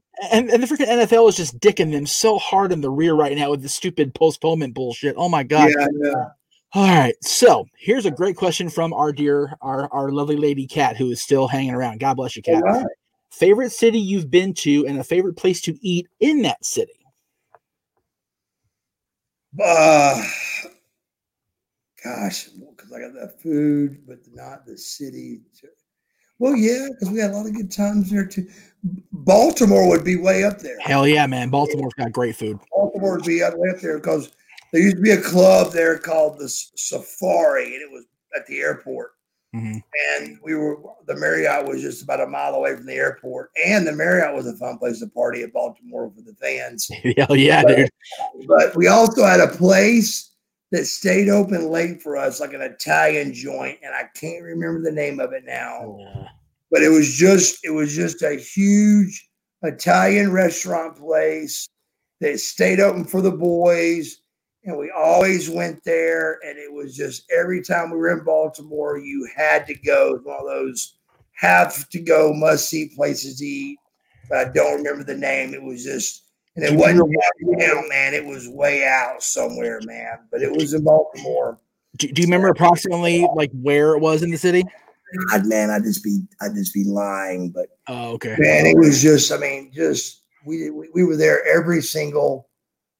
I mean, anybody that would watch WCW back in the early 90s. Right. And you said, where did all the boys used to go eat? Yeah. Somebody who was a fan of ours from Baltimore. Just like that, they'd know it. Or if I could call Lex or Sting right now, they would say, oh, that was so-and-so, you know. Oh, please call Sting. I do. He lives close to we talked the night for an hour and a half.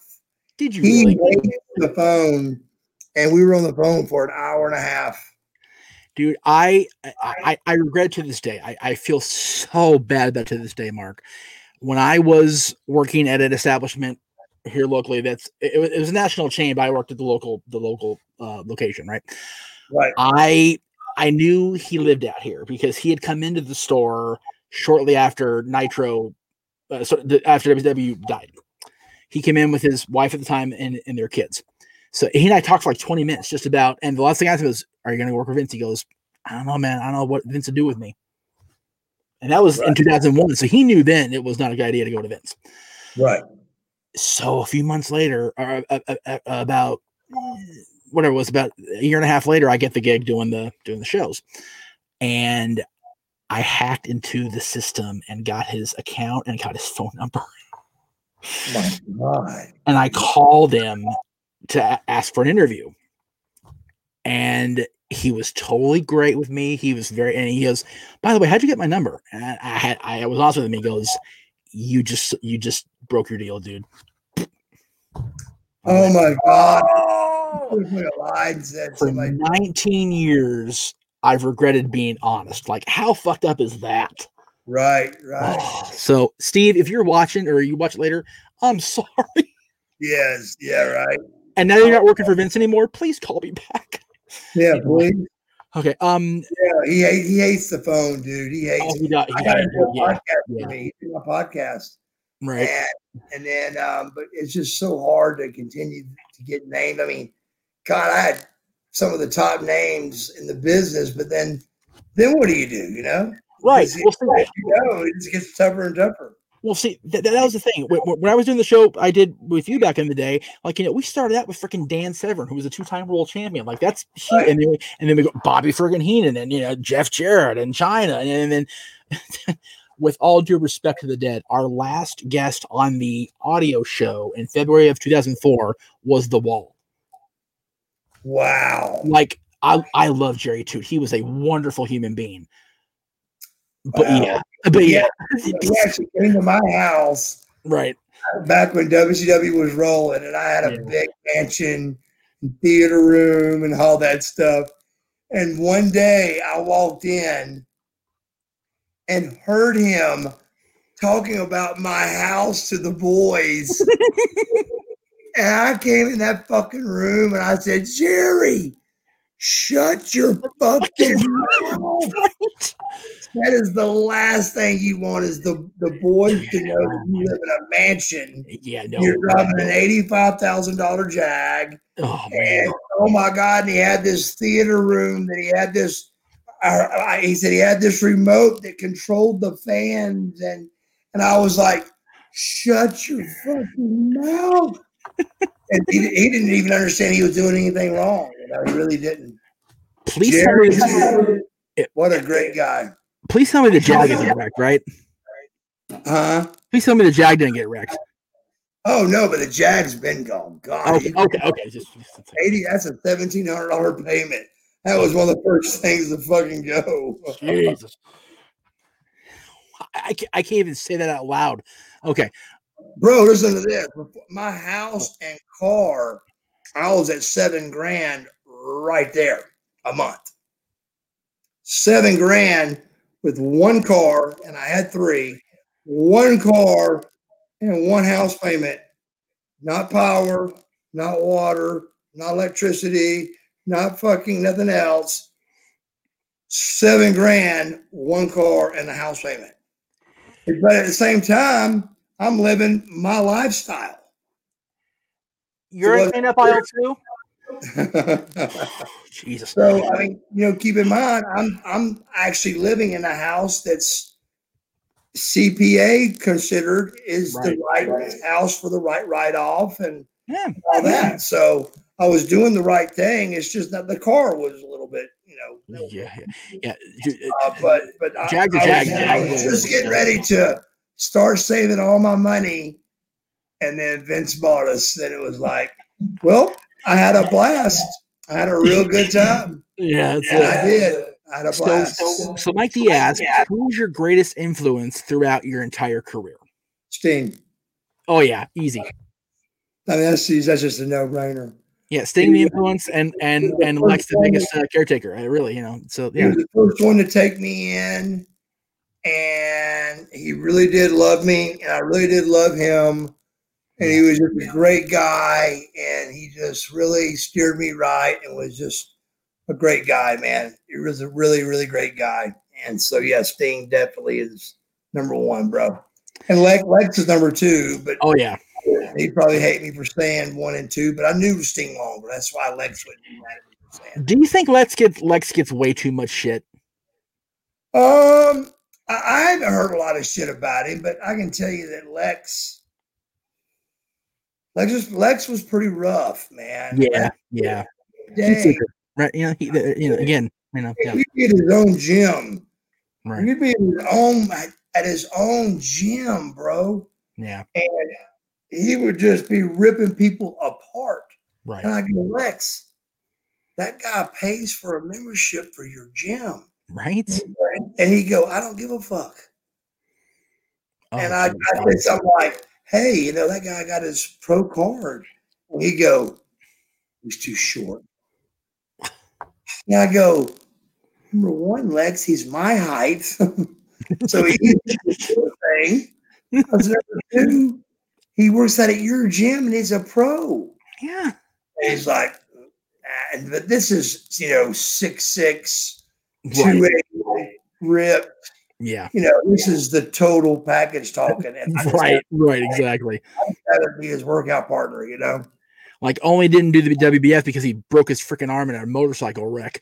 I was going to tell you that story earlier. Without Sting, he would have had arm cut off. Oh yeah. Who's the real superstar surgeon? Right. Andrews. Dr. Andrews. Dr. Andrews, before he was the NFL guru and all that. And Stone Cold Savior, He found Dr. Andrews over one of his surgeries while he was just coming up and brought him in. But 3 doctors already had Lex's arm getting amputated. Oh, shit. And from about the elbow down, same thing. Oh. And Dr. Andrews saved his arm. Damn. Yeah, true story. That's a 100% true story. Wow. So, okay, a couple follow-ups from our guest earlier. Jeff, the one that was at the indie show with you in El Paso, January 19th, 2013 was the date. Wow, 2013. So I came back from my car wreck. Yeah. All right.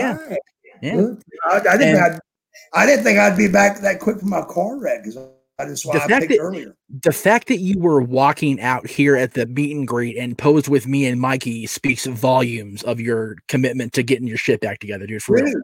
I crushed my whole face in. Yeah. I had 5 plates put in my face. And the doctor that did it had to get a picture from my mom. I remember because you're freaking like in our pictures, your face is like it's almost like it's like smushed like in and it's like not there. So it's like, oh, man. Yeah.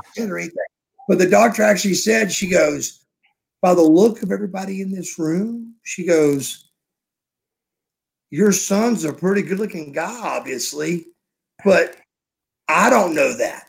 So I need a picture of him. Right. So when my mom told me, I said, well, fuck, make it a good one. Fuck, don't make it a good picture. So she had to go home, get a picture for this person to operate on my face. You put plates and shit in it, dude.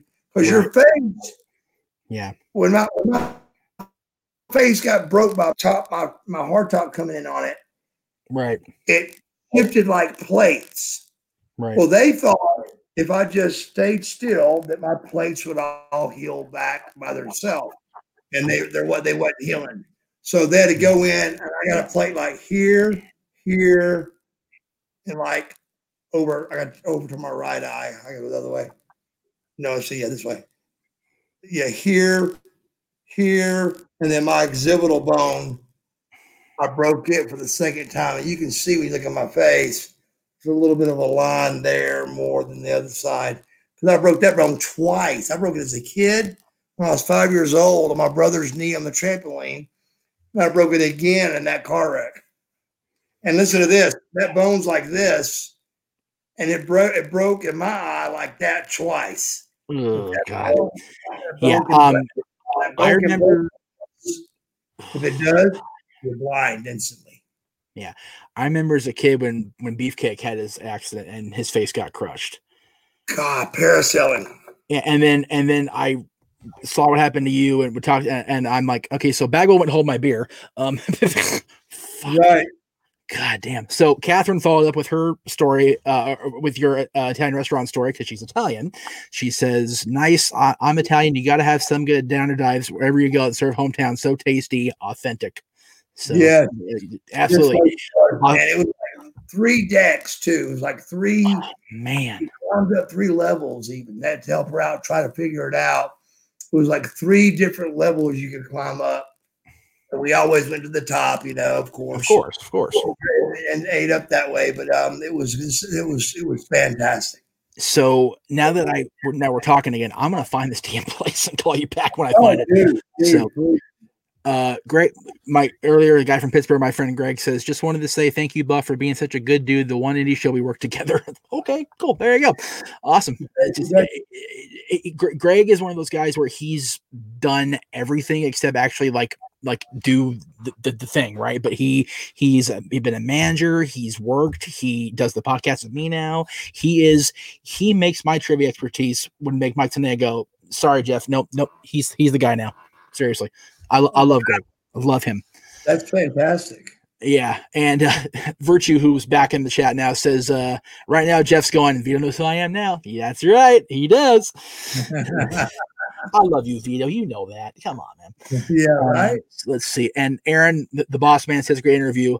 Aaron was the guy that ran the website back when we first did the interview back 17 years ago. Yeah. So thank Aaron, man. I'm glad I was able. By the way, I said it at the top before I brought you in. Like I said, we're on Aaron's channel, we're on my channel, we're on Greg's channel, and we're on my buddy Colin and Ohio's channel. So I appreciate everybody letting me just do the damn thing. I love that I was able to get this out there because I for me with his car wreck. So yeah, I've made on and let's turn it out. Yeah, I've made so few genuine friends of the boys in my 18 years of doing this, right. And this guy's one of them. Right. I dude, like I hear people crap on him, and Lord knows Mark's got his shit that he's done and whatever. But if you do right by me, you got to do a lot to get off my good list. Right. But once you do get off that good list, you're working harder to get back on the good list. So there you go. Sure. That's good. And Virtue says, Jeff just got injured. Just thinking about your both injured. Yeah. I'm sitting here cringing. Like it just, ugh. And like I said, I saw the pictures, so I know exactly what he went through this year. So yeah. Psycho Jet Black says, any good Psycho Sid stories? Oh God, I got a great one. I told earlier about the story about the guy that said, if you feel froggy, and I knocked the guy out. Right. One day, about a week after that, at a show, of course, Sid had his own dressing room, and Sid goes, "Hey," and I wasn't Buff yet. I was just Marcus. He goes, "Marcus." He goes, "Will you come here for a minute?" I said, "Sure, man." So here I walk in with Sid Vicious, just giant freak of nature, just yes, just a badass, and I sat down. He goes, "Have a seat." So I sat down, and I'm thinking, "What the fuck is going on here?" And he goes, "How did you knock that guy out?" And keep in mind, I mean, not trying to be a badass, but number one, I was a Golden Gloves state champion when I was 12. I won the Georgia Golden Gloves state championship.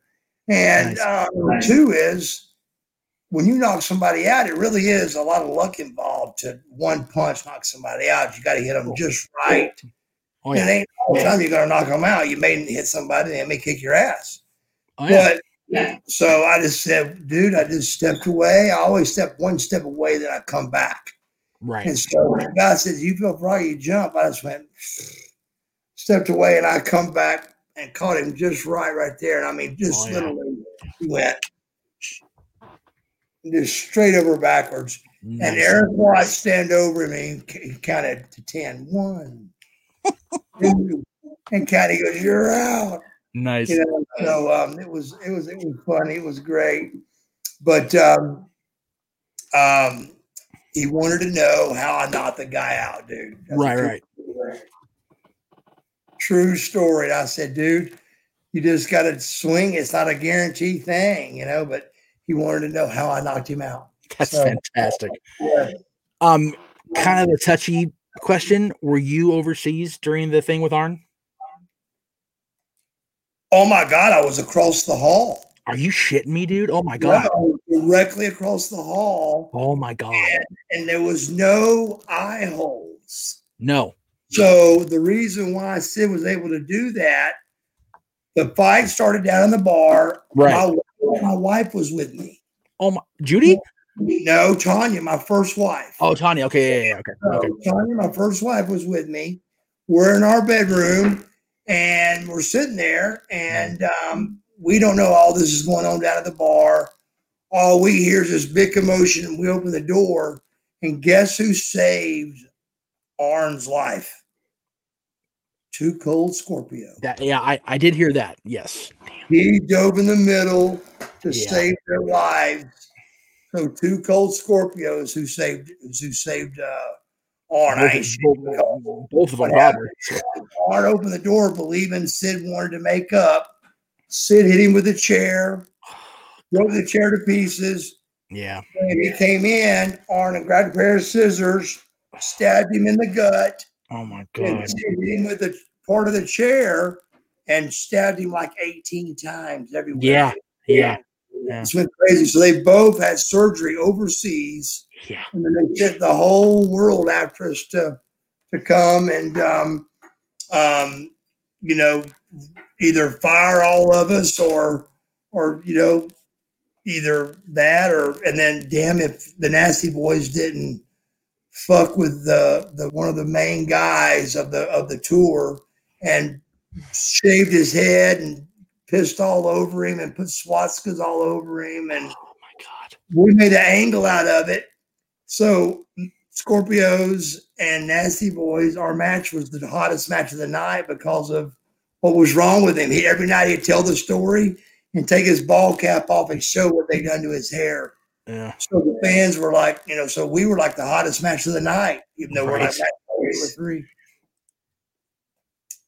Yeah, you know, I mean, to be fair, Brian and Jerry call that Tuesday, so you know that's kind of right. Exactly.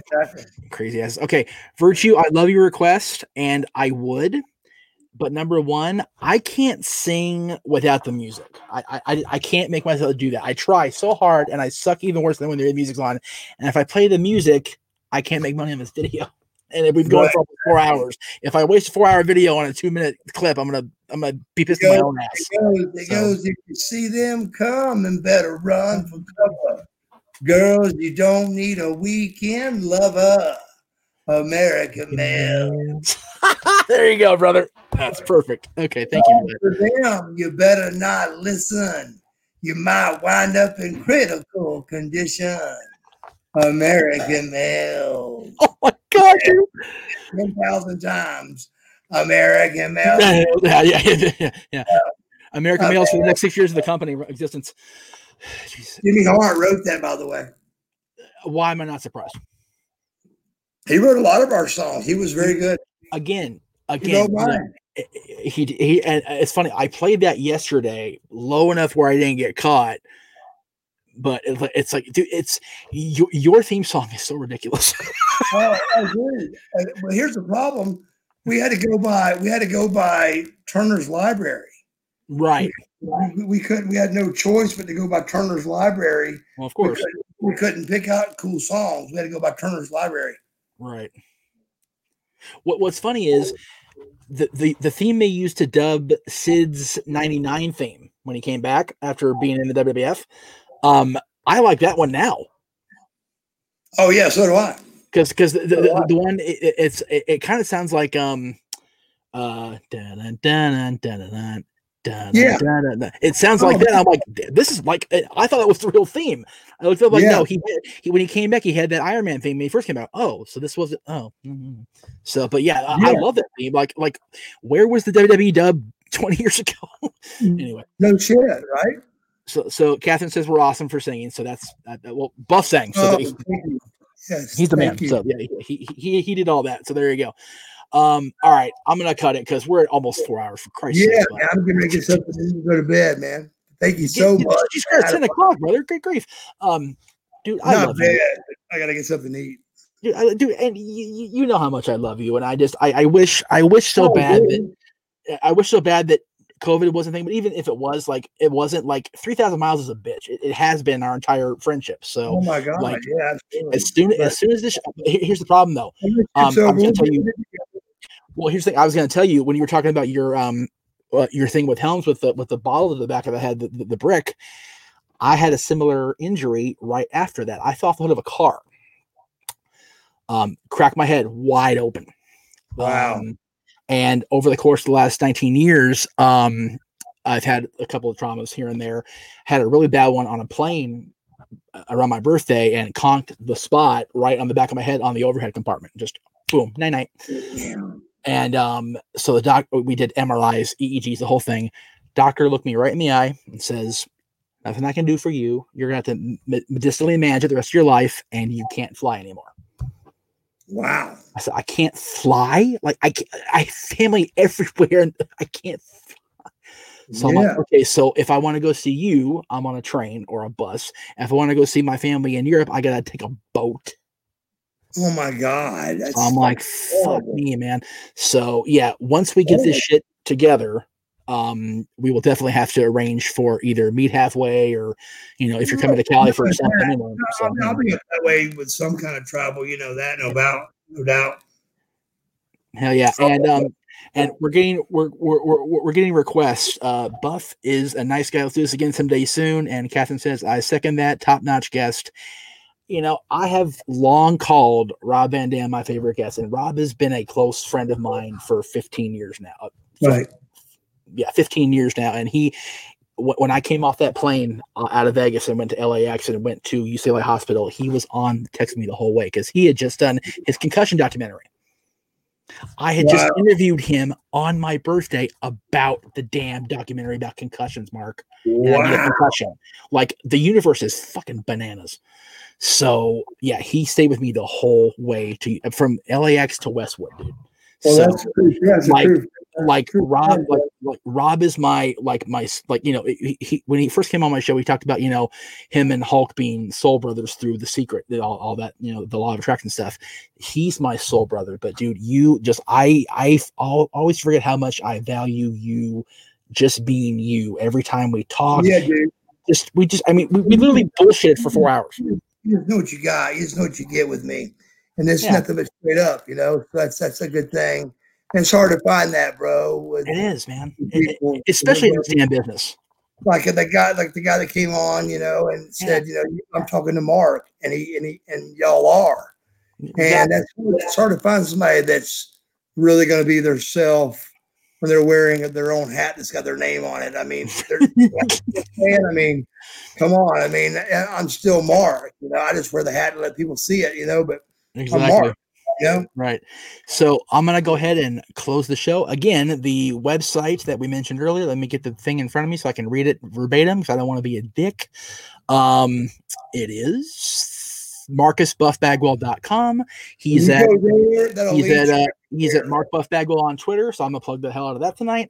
And it'll take you all the social medias from the MarcusBuffBagwell.com.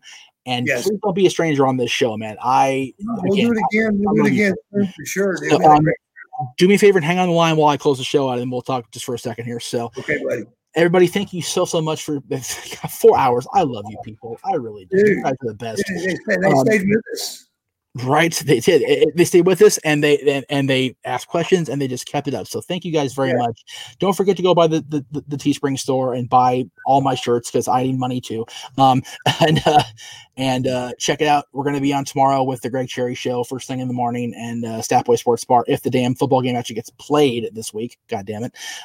So that'll be it. So thank you guys again so much. I appreciate it so deeply that you guys stick with me all these years and all these hours today. So thank you guys very much. And we will see you tomorrow. Again, Mark, thank you.